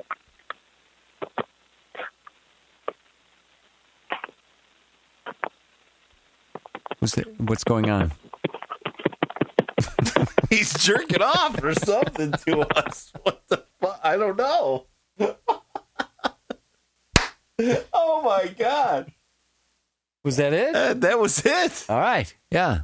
We look forward to right. it as well. Skeptical Zach. Pat McGroin. I got November 17th. Of 2015? 15, yeah. Ah, there we go. Wait, I got November 4th, 2015. Let's see what that says. Hey, John, what do they do in the South on Halloween? Pumpkin. Get it? Pumpkin. Hey, this is Pat McGroin. That was your joke, John. Sorry to step on it. But since you missed Halloween, I thought I'd throw that in there. Just remind you that it's time to get back on the air. And no better time than with the... Hello. Hello? Hello. Hello. Hello. What happened? I wonder what's happening. I don't with our know. Skype Here line. we go. Here's another one. The 17th. John Scott, Pat McGroin. What's the matter? Faggot school got the day off today? He's laughing. So goddamn dumb. Come on, John Scott. Bring it back, my friend. Bring it back. Okay, here's one today. He called today. Today. From Pat McGroin. John Scott, Pat McGroin. What a surprise. They're back. The funny thing was, I needed a little John and Scott, a little TTN, and I went and downloaded an old episode, and I was just about ready to listen to it, and I look at my iTunes, and there was a new episode. So I don't know how to comment on this last episode. I'm just going to decline comment because I don't understand. What happened, Scott? You went to take a piss, and John took off without you, and you guys are. I don't know. Glad you're back, and looking forward to a holiday episode later. I don't know how to. Boy, geez. Well, he's looking forward to the holiday episode, John. That'll be next week, the holiday episode. Yes. Where we talk about all things Christmas. Yeah. Yeah. Right on. All right, so yeah, that's all we had. No emails. Nobody cares. There was a lot of posts on Facebook, though. A lot of posts. I think 12. Well, So consistent with our listener, yeah, we have 12 our listeners, demographic. 12 posts. Right. Right on, John. All right, so you did movies. Yeah. You got some. What do you got going? What do you got? I got. Is Phil coming? Yeah, Phil will be here. Yeah. So what are we looking at there, John? What do we have time for? Whatever you want. Whatever I want? Really? We're on 2 hours. Really? Yes. We'll cut some of that out. It is 10:30. We'll cut some of that out. 10:40. All right. So here's what I was surprised about most. Cut some of it out after being back. You know how much work that is to cut something after out? being away for 10 months. You just go home and go to sleep. Donald Trump is like the leading Republican candidate. Donald Trump. Good morning. So the other thing that happened while I was away is Jon Stewart left the show he was on. What was the show? What was that called? Daily Show. $5 million. And some other dude showed up, and he took over. And I haven't seen him yet, except I saw him today when It's nice. I ran across this clip of Donald Trump with the Daily Show with the new guy. The new dude. The new dude, and his name is... What is the dude's name? I don't know. Life sucks. You know that? Ladies, I like China. Am I supposed to dislike them? So here's from the new guy on the Daily Show, and he makes an observation about... Well, here's an observation that Penn Jillette made. Yes. He said... Donald Trump's hair is like cotton candy made of piss. Okay. I thought that was brilliant. Next time you look at it, visualize cotton candy made of piss. Yeah. It's perfect. Go ahead. All right, so here's what... boy, I wish I knew what this guy's name is. I'm on the page. Oh, Trevor Noah. Trevor Noah. I don't know anything about him. Yeah, he's like British or something. He's British? He's like a starter? All right, here we go. Now, we were just talking about Donald Trump and how nothing he says or does seems to be over the line for his supporters. But there is one thing that I believe South might African. finally make even the most ardent Trump fans think twice about voting for him. It's the subject of our new segment. Don't forget, Donald Trump wants to bang his daughter. Oh, my God. Now, I know what you're thinking. Hold on, Trevor. Donald Trump doesn't want to bang his daughter. He could have any woman in the world who needs a green card. But I'm telling you, Donald Trump does want to bang his daughter, Ivanka Trump. But you don't have to take my word for it. Unlike most of the claims Trump makes, I can actually back this up. You know who's one of the great beauties of the world, according to everybody, and I helped create her? Who? Ivanka. My daughter, is. Ivanka. Yeah. She's 6 feet tall. She's got the best body. Yeah, she's hot. Now again, I know what you're thinking. Okay, Trevor, sure. Donald Trump complimented his daughter's body in a very disturbing way. But that doesn't mean he wants to have unnatural sexual intercourse with her. May I then present to you Exhibit B, a 2006 appearance on The View. The discussion here is about whether Ivanka, who is next to him, would ever pose for Playboy. I don't think Ivanka would do that inside the magazine, although she does have a very nice figure. I've said that if Ivanka weren't my daughter, perhaps I'd be dating her. You know? Wait, what? Wow. Ivanka Trump must spend a lot of money on therapy sessions. Here's my impression of her therapist. Hello, Have you boat ever had stove? sex Your before? largest boat, please. Yeah, I can afford it. Congratulations. And by the way, this was not the only time that Trump publicly daydreamed about how much he'd enjoy sex with Ivanka, were it not for the tragic fact that she is his daughter. Just a couple of months ago, Rolling Stone quoted him as saying, "She's really something. Who and cares? what a beauty. What a beauty that one. If I weren't happily married and, you know, her father, ... I have never been so grateful for an ellipsis in my life. I don't know what shiny gold thing distracted Donald from finishing that sentence, but I'm glad it did. Why? And just for the record, when you're ranking the reasons you wouldn't bang your own daughter, Sit down. the fact that you're her father should be at the very top of that list. Not number 2 after I'm married. Top of the list. Actually, now that I think about it, you know what? There shouldn't even be a list. You shouldn't need a list. Nobody asked you to make a list. Why are you making a list? You're really a special guy. Yeah, so there you have it. He can back it up with evidence that Donald Trump wants to bang his daughter. Right. You know, you're really beautiful. Thank you. Yeah. You can do better than that.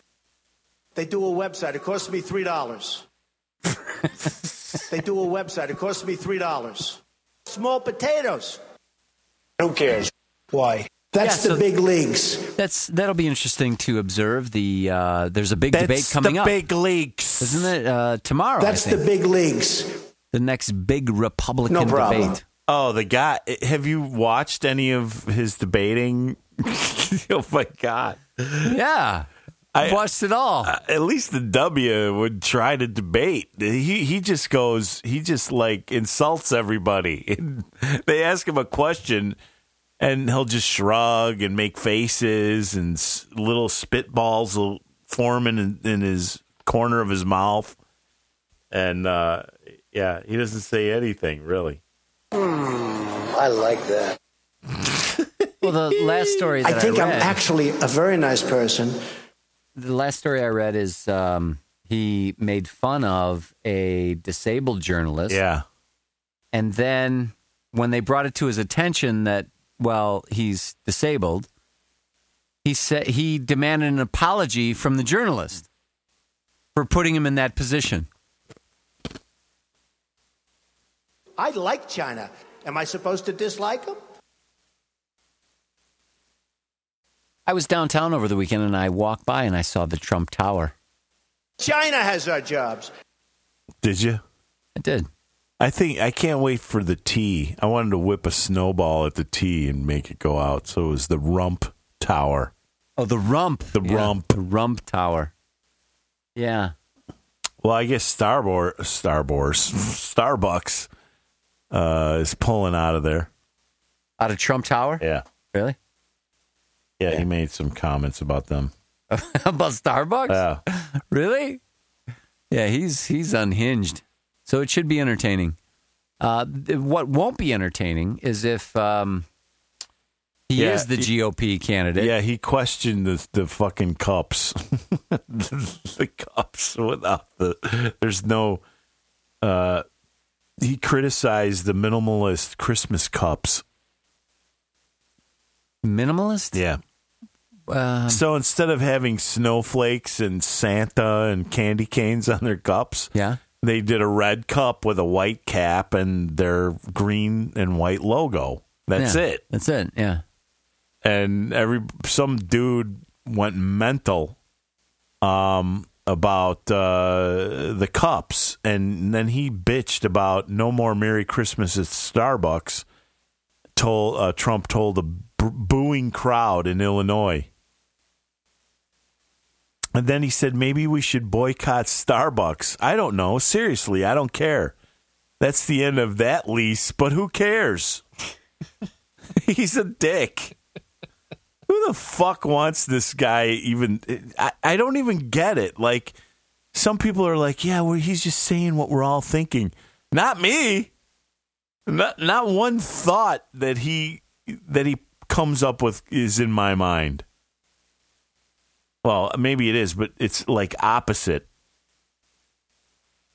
The exact opposite. He's a fucking idiot. Yeah. Well, it should be fun, right? It'll be fun. Be funny. Ugh. So we gotta. This ought to be interesting. This is going to be a. Unless he becomes the president, then it'll be real interesting. Well, you know who I really dig is this Bernie Sanders guy, right? Right. But let's get back to Trump as president. Now I'm thinking about the W. If Trump was president, would it be more tragic than the W? I think it would be more entertaining, but would it be more tragic? Would it be I heard Iraq, after all is said and done, is going to cost us $6 trillion fucking dollars. Oh, yeah. And Iraq and the W going into Iraq is the reason why we have ISIS in the first place. Right. Because, Saddam was such an asshole that nobody wanted to mess with him. He kept shit together. A secular government. And then when Paul Bremer fired basically all the Ba'ath Party, they had jobs, right? They were in the army. They're skilled. They know how to kill people. They know how to use weapons. They're highly trained. And, they could have said, hey, look, we could lock you guys up or we could give you jobs, You're going to work for us now. We're going to pay you the same dough you got before. But now you're going to be, you're going to run Iraq the way it should be democratic, whatever, however they want to do it. But what they didn't do is what they did do was just fire all these guys. So they ran for the hills. They had no jobs. They couldn't feed their families. So they started up ISIS basically.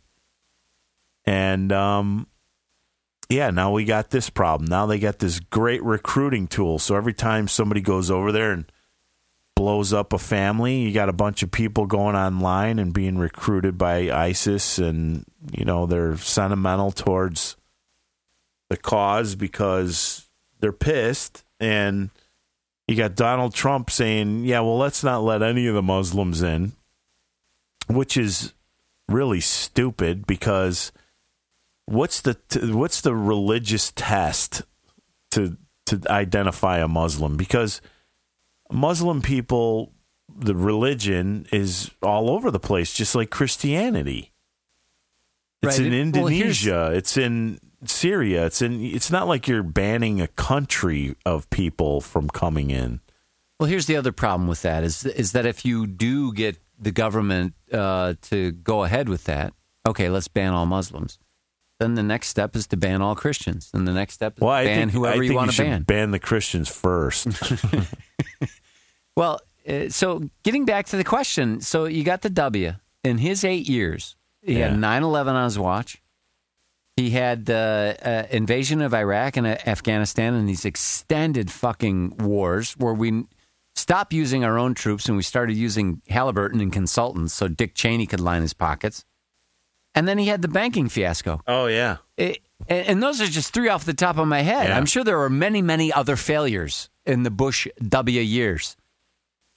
Can Trump possibly do worse than that? Is it even possible to do worse than the W? And I see these posts like on G+, where Google+, you don't see it on Facebook, but on Google+, you can find these real kind of psycho, crazy, right-wing whack jobs that they post these propaganda website pages, stories. No other news media picks them up about Obama, that he's trying to steal your guns, that he really is a Muslim. Because, how many Muslims drink beer and eat bacon? And have a wife that walks around without wearing, the hijab or whatever it's called. Well, I don't know if you know this, John, but he wasn't even born in the United States. Oh, yeah. So he's not even president. So. And that he's a liar, and Hillary's a liar. And so then then I thought, well, I'm going to look it up. I'm going to look and see how many lies they've told, because these guys, maybe they're right. Maybe they're really fucking liars, and they're all about Trump and everything. And I find like Politico, and I find all these other websites, and they list like Pants on Fire, what kind of truths or half-truths or Pants on Fire lies they're telling. And the ones at the top of the list are all the guys that they're going for. And the ones at the bottom of the list who tell the truth the most are all the ones that they're saying is this. They're lying about this. They're lying about that. They want to take all the guns, and none of that shit is true. Right. It's not true based on the evidence. But again, you're dealing with people. How stupid can you be? You're dealing with people. We talked about this at the beginning of the show. You're dealing with people that have these beliefs, and whatever you say, if you present evidence to that go against their beliefs, they're just going to dismiss it as some sort of conspiracy or some sort of fabricated evidence that can't be trusted because whatever, and they're still going to maintain their beliefs. So that's the issue we're having. And it's really how the brain processes information. That's all it is. There's people who think skeptically about things and critically about things, and there's people that don't. But there seems to be a window of forming those beliefs. And when is that window? So when does it happen? I would assume when early development it happens. So I'm in this framework of religion, so this is my belief, and I'm going to cherish this and hold on to it, and I'm going to deflect every evidence and criticism that comes along. And the people, in addition, don't have the ability to think critically, and they're not skeptical. So they will never really grow or mature or really get any type of real education. I don't think they have the ability to reflect, to do any of that stuff. And that's who they are. So it's about brain functioning at its very basic level. And I've come to the conclusion you're not going to be able to argue with these people. There's nothing you're going to say, nothing you can do that will change their minds. Where you and I, we've talked about it. If God comes on the radio and he says, I'm going to lift Mount Everest up and turn it around and jam it back in the ground, and it happens the next day, and scientists go out and they measure it and they say, yes, it really was turned upside down, then we'd change our fucking minds. Yeah. But that's what it would take for that scenario. And it may seem dramatic, but that's what it would take, because everything else that kind of falls short of that, we would question our own mental state, and we would question what's going on in our brain. Well, at least we would question ourselves. Right. We wouldn't just That's accept. the key. We question everything. Yeah. Even our own senses, we would question it. But that's not the case with these other types of people, or these other types of brains and how they process information. And that is what is fascinating to me, John. It's pretty scary, though, the level of stupidity. I don't know if it's stupidity. How do you go back to Steve, and do we know if we're getting stupider? I don't know. I think even stupidity is perspective based, because if the stupid people really know they're stupid, and do they know they're getting stupider? Getting stupider. But again, it's all based on perspective. So our perspective, based on our beliefs and our framework for our beliefs, which is in the natural sciences, we would look at them and say, well, we'd try to educate them, and it would be very difficult. But the same thing would be true for them, because this guy you debate with, he's thinking, this guy, John, is so dumb.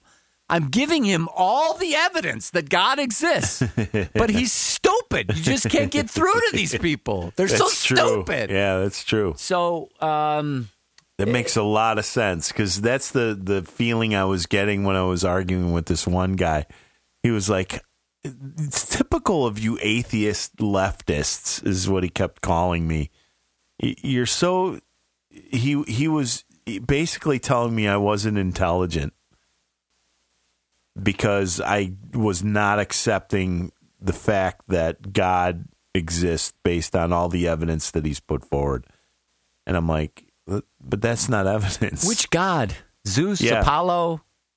Well, one of the scientists he gave me, I went and I just did a Google search, and within the first search, Wikipedia, the book that he told me in the blog, I went and looked the guy up, and already there was like a scientist from the NAS saying, this guy doesn't understand thermodynamics. He's fucked it all up. Don't listen to him. He's a moron. So I'm like, well, there's a point right there. The guys in the NAS. Now, granted, the NAS is selected. Those guys are selected by other scientists, aren't they? National Academy of Sciences. So, and they're like 99% atheists, those guys. The cream of the crop. Yeah. And as soon as I put that out there, he says, well, no, there's like 30,000 scientists out there that are registered. I go, yeah, but they're pseudo. And then he came back with like 70% of them believe in God. Well, here's where we need to define that again. Well, here's where the argument... Do all 70% agree that it's the same exact fucking God that you're thinking of in your brain? Right. All right, so I have this clip. It's an audio clip. Kevin Sorbo, do you know him? Heard of him. He was in Hercules, right? The TV show? Hercules? Yeah. Oh, Hercules? yeah. The long hair, tall dude. So he's on with this other guy, and he was in a movie. I haven't seen it yet. It's called God Is Not Dead. And he plays a professor, a college-educated professor teaching class who's an atheist. And his students challenge his ideas, and this is what I know. I haven't seen the movie. But see, he's on some show talking about his part and the role he plays, and then he makes some comments about atheists. All right? You ready for this? Yeah. Are you ready? Yeah. And so when you listen to this, think about what I said before. He thinks we're the dumb ones because he just can't imagine how we could not believe in God. How it's absurd. How dare you? And so at the end of this clip, he tells us, or he comes to a conclusion of why he thinks we're pretending not to believe in God and that we're atheists. Yeah. Atheists that are, such a small group of people in our country, but so well organized, and they get on TV all the time on Fox and CNN, and they rant and they rave, and I pretty much base the character off of these guys that I see just, angry, filled with just hatred and anger. And, on one hand, I feel sorry for them, but on the other hand, I kind of laugh at them. I'm going, why would anybody spend so much time ranting and raving about something that they don't believe in? There's a lot of things I don't believe in. I don't get angry about it and form, foundations and groups and get on TV and go crazy on it. So I don't understand how these guys get such a big voice. I mean, I go back to all these, these past decades that you mentioned about with this chipping away at religion and how it's, brought the country down. We're not the same country we used to be, and we're not looked upon the same way we used to be, and that's sad to me. This is not the country that our founding fathers created. I think they're turning over in their graves right now as we speak. I mean, these guys get nativity scenes pulled down because they say it offends them. And I'm going, well, wait a minute. It's about every poll that I've ever seen is anywhere between 85 and 90% of people in this country believe in something, whether it's God or a higher power, whatever they want to call it. They believe that something created all this. And they're offended that you take these nativity scenes down. So where's the majority's voice in this opinion anymore? I agree. And like you said about the energy and the resources they spend to fight against Christianity. I don't believe in the tooth fairy, but I don't spend all my time trying to stop people from believing in the tooth fairy. These guys. But it's not trying to frame our laws. God exists. Then what is the big deal? Why are they spending so much time and money? If God doesn't exist, the truth is, Kevin, they know He exists. Of course, they hate Him. Of course, that's what it's all about. Exactly what it is. Hate that's pretty much what my something we don't is. believe in. And in the movie God's Not Dead, I mean. I know these guys must believe in something, otherwise they wouldn't get so angry about it. And they don't like the fact that there's a higher power out there that's judging how they live their lives. All right, so here's why they're what we would consider not very bright about this. It's not these groups don't get together, and they're not forming to change your beliefs. They can care less about what you believe in. What really irks them is when their tax money goes to this nonsense. Right. There's a thing called separation of church and state, and that's a whole other debate, which they probably have unbelievable arguments for. And he did mention the Founding Fathers and how they're turning over in their grave. But the Founding Fathers separated church and state, and they did not want any of that crap to dictate where our tax money went. And that's why these atheist organizations come up. And from their view, from their perspective, it's this bitching and moaning and complaining, and they want to change our beliefs. That is not it at all.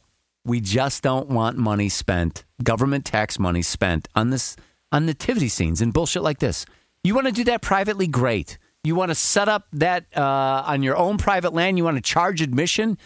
Go for it. Yeah. But when my tax dollars get spent on this nonsense, or when my tax dollars are used to teach creationism in schools, or whatever other bullshit religious crap is going on, yeah, that's a problem. Other than that, I really don't care what you believe in. I'm fascinated that you have those beliefs, and I want to try to understand why, but I don't give a shit. I don't care. Believe whatever the fuck you want to believe. Just keep it out of my business and my tax dollars. Exactly. That's it. And they keep failing to understand this. So, but here's the thing. Like, let's say we got Kevin Sorbo and we sat him down here and we said, that's not the problem. That's not the issue. Here's the issue. Do you think he would understand it? Do you think he would? Do you think he'd comprehend it? Maybe nobody's explained it to him yet. But their conclusion that, oh yeah, they hate God. That's why they do it. That's why they get their panties in a bunch. Yeah. And the whole thing about the tooth fairy. Well, I don't believe in the tooth fairy, but I don't spend my time telling people not to believe in the tooth fairy. Right. That's because we don't have tooth fairy monuments at government buildings and civic centers. That's why. Right. It's aggravating. No doubt, Scott. No doubt. Right on, No John. doubt. It's aggravating. So, you got the two different sides, the two different belief systems. Written with the finger of God. Created by these different frameworks of a brain and how they interpret information and how they process information. So you're not going to talk them into anything. They're not going to talk us into anything.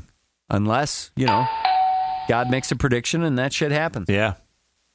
That's what I'm waiting for. Or, did you see the movie with... Hold on, let me get... Can you get the door, please? Yeah, you see the movie with... Seth Rogen? Yeah. Apocalypse. Yeah. The Apocalypse. Yeah, like if that happened, Yeah. then I'd be like, crap, John, we were wrong. Hey, man, what's happening? What was that movie called? I'm back already. It was called The End Times? Yeah. Now, if that happened... then I would call you up and I'd be like, dude, we were wrong this whole time. Yeah. Look at this. All these believers are being sucked up into the atmosphere and we're stuck here. And here comes a giant Satan walking across the earth destroying things. And I'd be like, yeah, wow, were we wrong? What did we do? Yeah, but until then, how can we hate something we don't believe in? Well, that's just it. That was my argument all along. They kept saying you hate God, but you really do believe. And I'm like, no, I can't believe in which that does not exist. Well, and I think that's where I can't hate something that's not there. So this is kind of a stretch, but I can hate the idea of it, maybe. I took my son and my daughter to see Brian Scary. He's a marine biologist and photographer for National Geographic. Yeah. And he did his last presentation. He just did a story about dolphins and the intelligence of dolphins and how they communicate and how they're social. And he said the issue with this is that we try to put dolphins in our own framework, like a human framework. Yeah. And we can't think about it like that. We have to think about it from their perspective, that their lifestyles. What do they do during the day? How do they're in the water. Their whole life is different from ours. So there are similarities in the way they communicate, and we're trying to monitor or trying to gauge or measure how intelligent they are. Yeah. But the question is almost unanswerable because to really understand that question, you have to swim around like a dolphin for your entire life. And then you'll know what's important and what would be considered smart. And so I think that's kind of similar to what we're talking about. You and I have this one framework or belief system based on natural science and evolution. And everything I think about, during the day when shit happens, I think, boy, what's the evolutionary reason for that? I wonder why that behavior is here. And I think about it from an evolutionary perspective. Kevin Sorbo may not even think about that stuff. But if he does, he thinks about it boy, I wonder why God made him do that. Or I wonder why God makes me think the way I think. And it's a completely different frame of reference. Completely. I didn't know there were that many syllables. Yeah, there's a lot of syllables in that word. Completely. So I think that's where the real struggle is to try to find some common ground from a perspective and communication and how and so what we try to do, we try to walk in those shoes. We try to, and John, you have experience with this. You were brought up in this Catholic kind of environment. Yeah. I don't have that experience, but we try to put ourselves in that frame of reference. And it's difficult for us, but until we can really do that, we can't understand them. And until they can try and do that for us, they're not going to be able to understand us. So it's like us trying to communicate with fucking dolphins. No, but we still have to debate it because we have no choice. Otherwise, they win. More nativity scenes go up. It's pretty funny. A nativity scene is up, and then I read a story where these guys, this atheist group, put up a sign saying season's greetings or something. There is no God, there is no Jesus, there is no Santa, or I don't think they put Santa, but they said, let's just be nice to each other during the holidays and blah, blah, blah. And somebody stole it. And if they didn't steal it, they're spray painting on it. And, like, what kind of a fucking dick are you that you got to do that? Just leave it up. Is that very Christian of you? To do shit like that? Well, all I can say is does God command that? No. Their faith must be not very strong if they think that's going to... But again, the whole idea of religion is to push education away. Right. It's this anti-intellect kind of a concept where you don't need any of that stuff. You just need to know that this is the one true God. Check out that William Lane Craig. You'll see... That he's read up, man. I don't get it, how smart this guy is, and then he really, really goes to town trying to fight this battle. And it would be one thing if the battle he was fighting was for a god, just like some deity, but he really goes for the Christian Jesus God of the Bible. I look forward to that. And I mean, there's even evidence that the Bible had been changed so that God could ascend bodily to heaven. Because in the original texts, he doesn't. Wow, that's big news. Yeah. Yeah. Is Phil ready? That's a good segue, Scott. Speaking of news, it's good to see you again after your long layoff. That's right, John. No, go ahead, John. I'm a professional. I can time everything, and I can come right in when I need to. With your award-winning TTN News, Phil McCracken Whitcomb. Thank you, John. There's first 30 tonight. All right, we'll have to work on our timing. Typically, I say first story today. I get right into my first story. I'm sorry. I thought we got to kick it off. No, we don't have to. I'm typically the one who kicks it off. I'm the newsman. Oh, that's right. This is my segment, from what I understand. I know it's been a long time. First story tonight, John.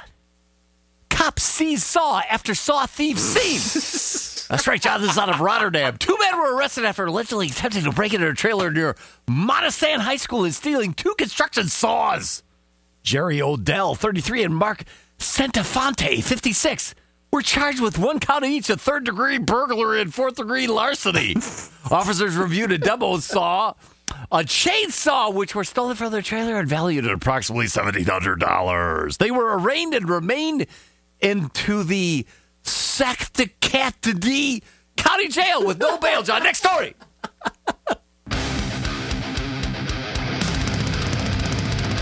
Over 35% of Americans will not get flu vaccinations this year because they believe it will give them the flu. Just like polio vaccination left them paralyzed. Next story, John. We think your wife might be a whore, so you can check into another hotel.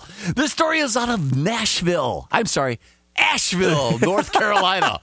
A Waynesville man says he and his wife were turned away from 2 Asheville motels last week. Strickland, owner of the Strick Fitness in Waynesville, says he and his wife had planned to attend a concert at the Orange Peel, have a few drinks, and spend the night at a motel within walking distance. The couple had made reservations online at Downtown Inn, but Strickland said when he tried to check in, the employee turned them away.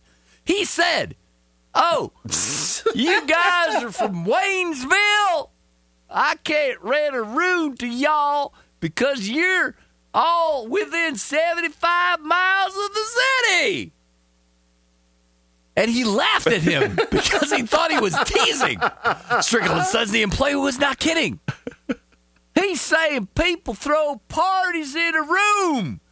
Strickland said local people tend to throw more parties because they're more comfortable with the area, and they have no problems with prostitution in the past.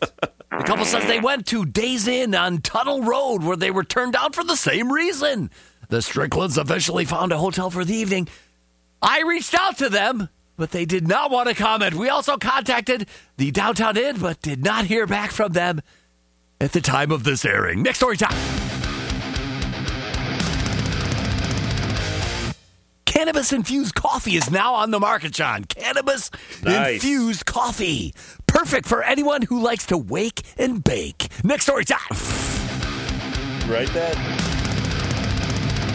'Twas the day before last Thursday when all through the house the roaches were stirring while naked mom was passed out, drunk on the couch. That's right, John. This is out of Oklahoma City, Oklahoma. A woman was arrested on complaints of child neglect after she was found drunk and naked in a filthy apartment with her children. Police said they arrived at the apartment in northwest Oklahoma and found Jennifer Tinsley, 32, passed out and lying face first on the couch. 2 children ages 7 and 9 were found and were upset and scared when police arrived. The children told police that their mother drinks Kentucky Deluxe every day.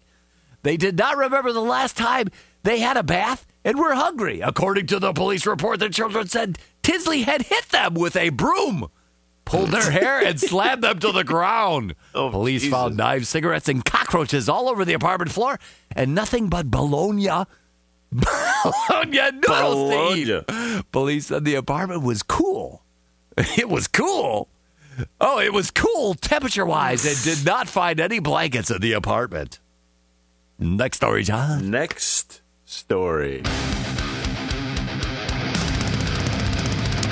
This is a TTN PSA. If you scored lower than 150 on the LSATs, John, you know what the LSATs are, John? No. Those are the lawyer tests. The lawyer SATs. If you scored lower than 150 on the LSAT, you shouldn't be going to law school because you won't pass the bar exam. Then again, if you scored lower than 150 on the LSAT, you probably can't even understand what I'm saying. In related news, John, Boston man arrested for posing as Harvard-educated lawyer, stealing clients' money, making him indistinguishable from any other lawyer. Next story, John. Alberta's nipple exposure laws received some tweaking on Monday. That's right, this is out of Edmonton. The nipple exposure laws, in response to concerns from the province burlesque community, the Alberta Liquor and Gaming Commission announced Monday that the nude entertainment policy governing bars, lounges, and nightclubs has been changed. The exposure of female breasts is no longer considered nude, reads a statement. Burlesque performers can perform in any licensed premise subject to the municipal bylaws or rules that may be in effect, and as long as their performers don't meet the definition of nude. While burlesque dancers were previously mandated to wear bras, the nude entertainment policy now defines nude as the exposure of genitalia, male or female, whether the person is fully or partially unclothed. Next story, John. A University of Montreal had to cancel a study comparing perceptions of women between men who watch porn and men who have never watched porn. Do you know why, John? No. Because they couldn't find any of the latter. They couldn't find any men who never watched porn. Watch porn. John, our last story tonight. Last story is a TTN quiz news story. That's right, John. How much is a 42-year-old man's testicle worth? $30,000.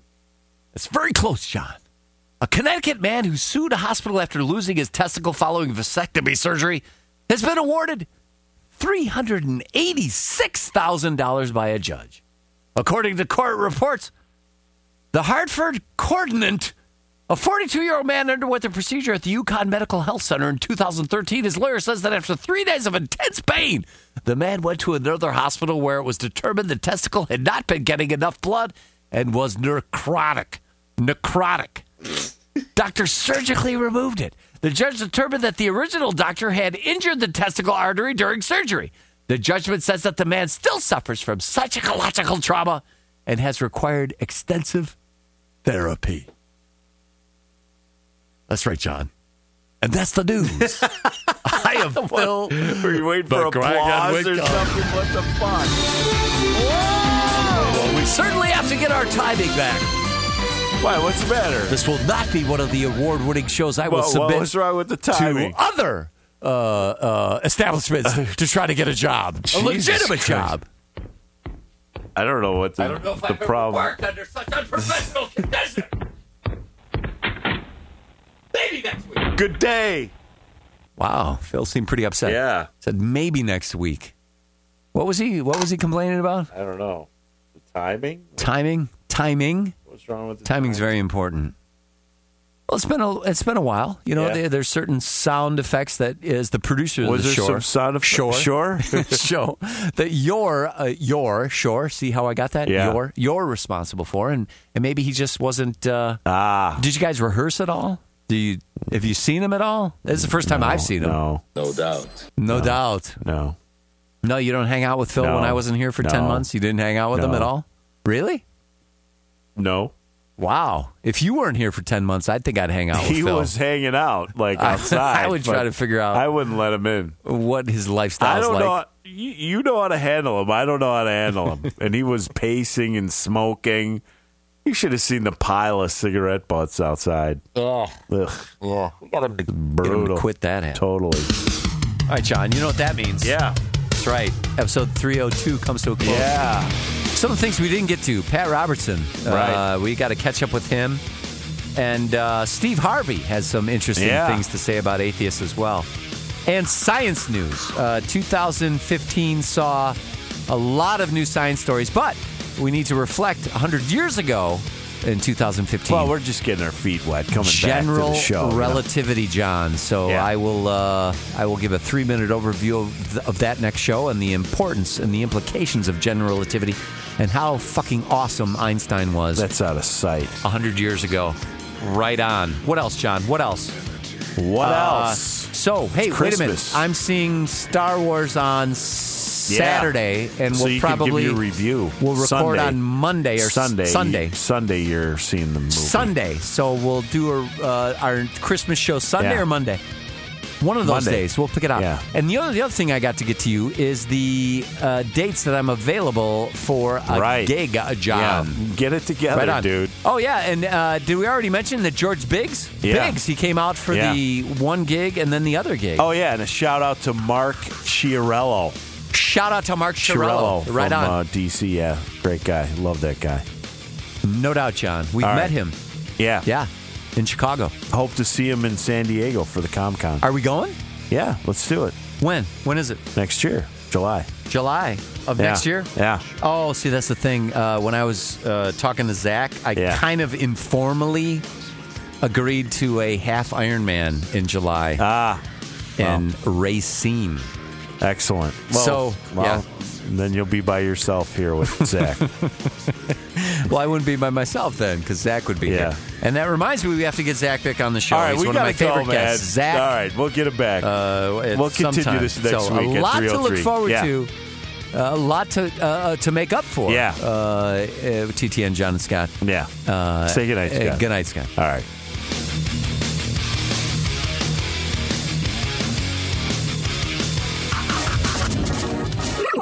You're listening listening to John and Scott on Total Talk Nonsense.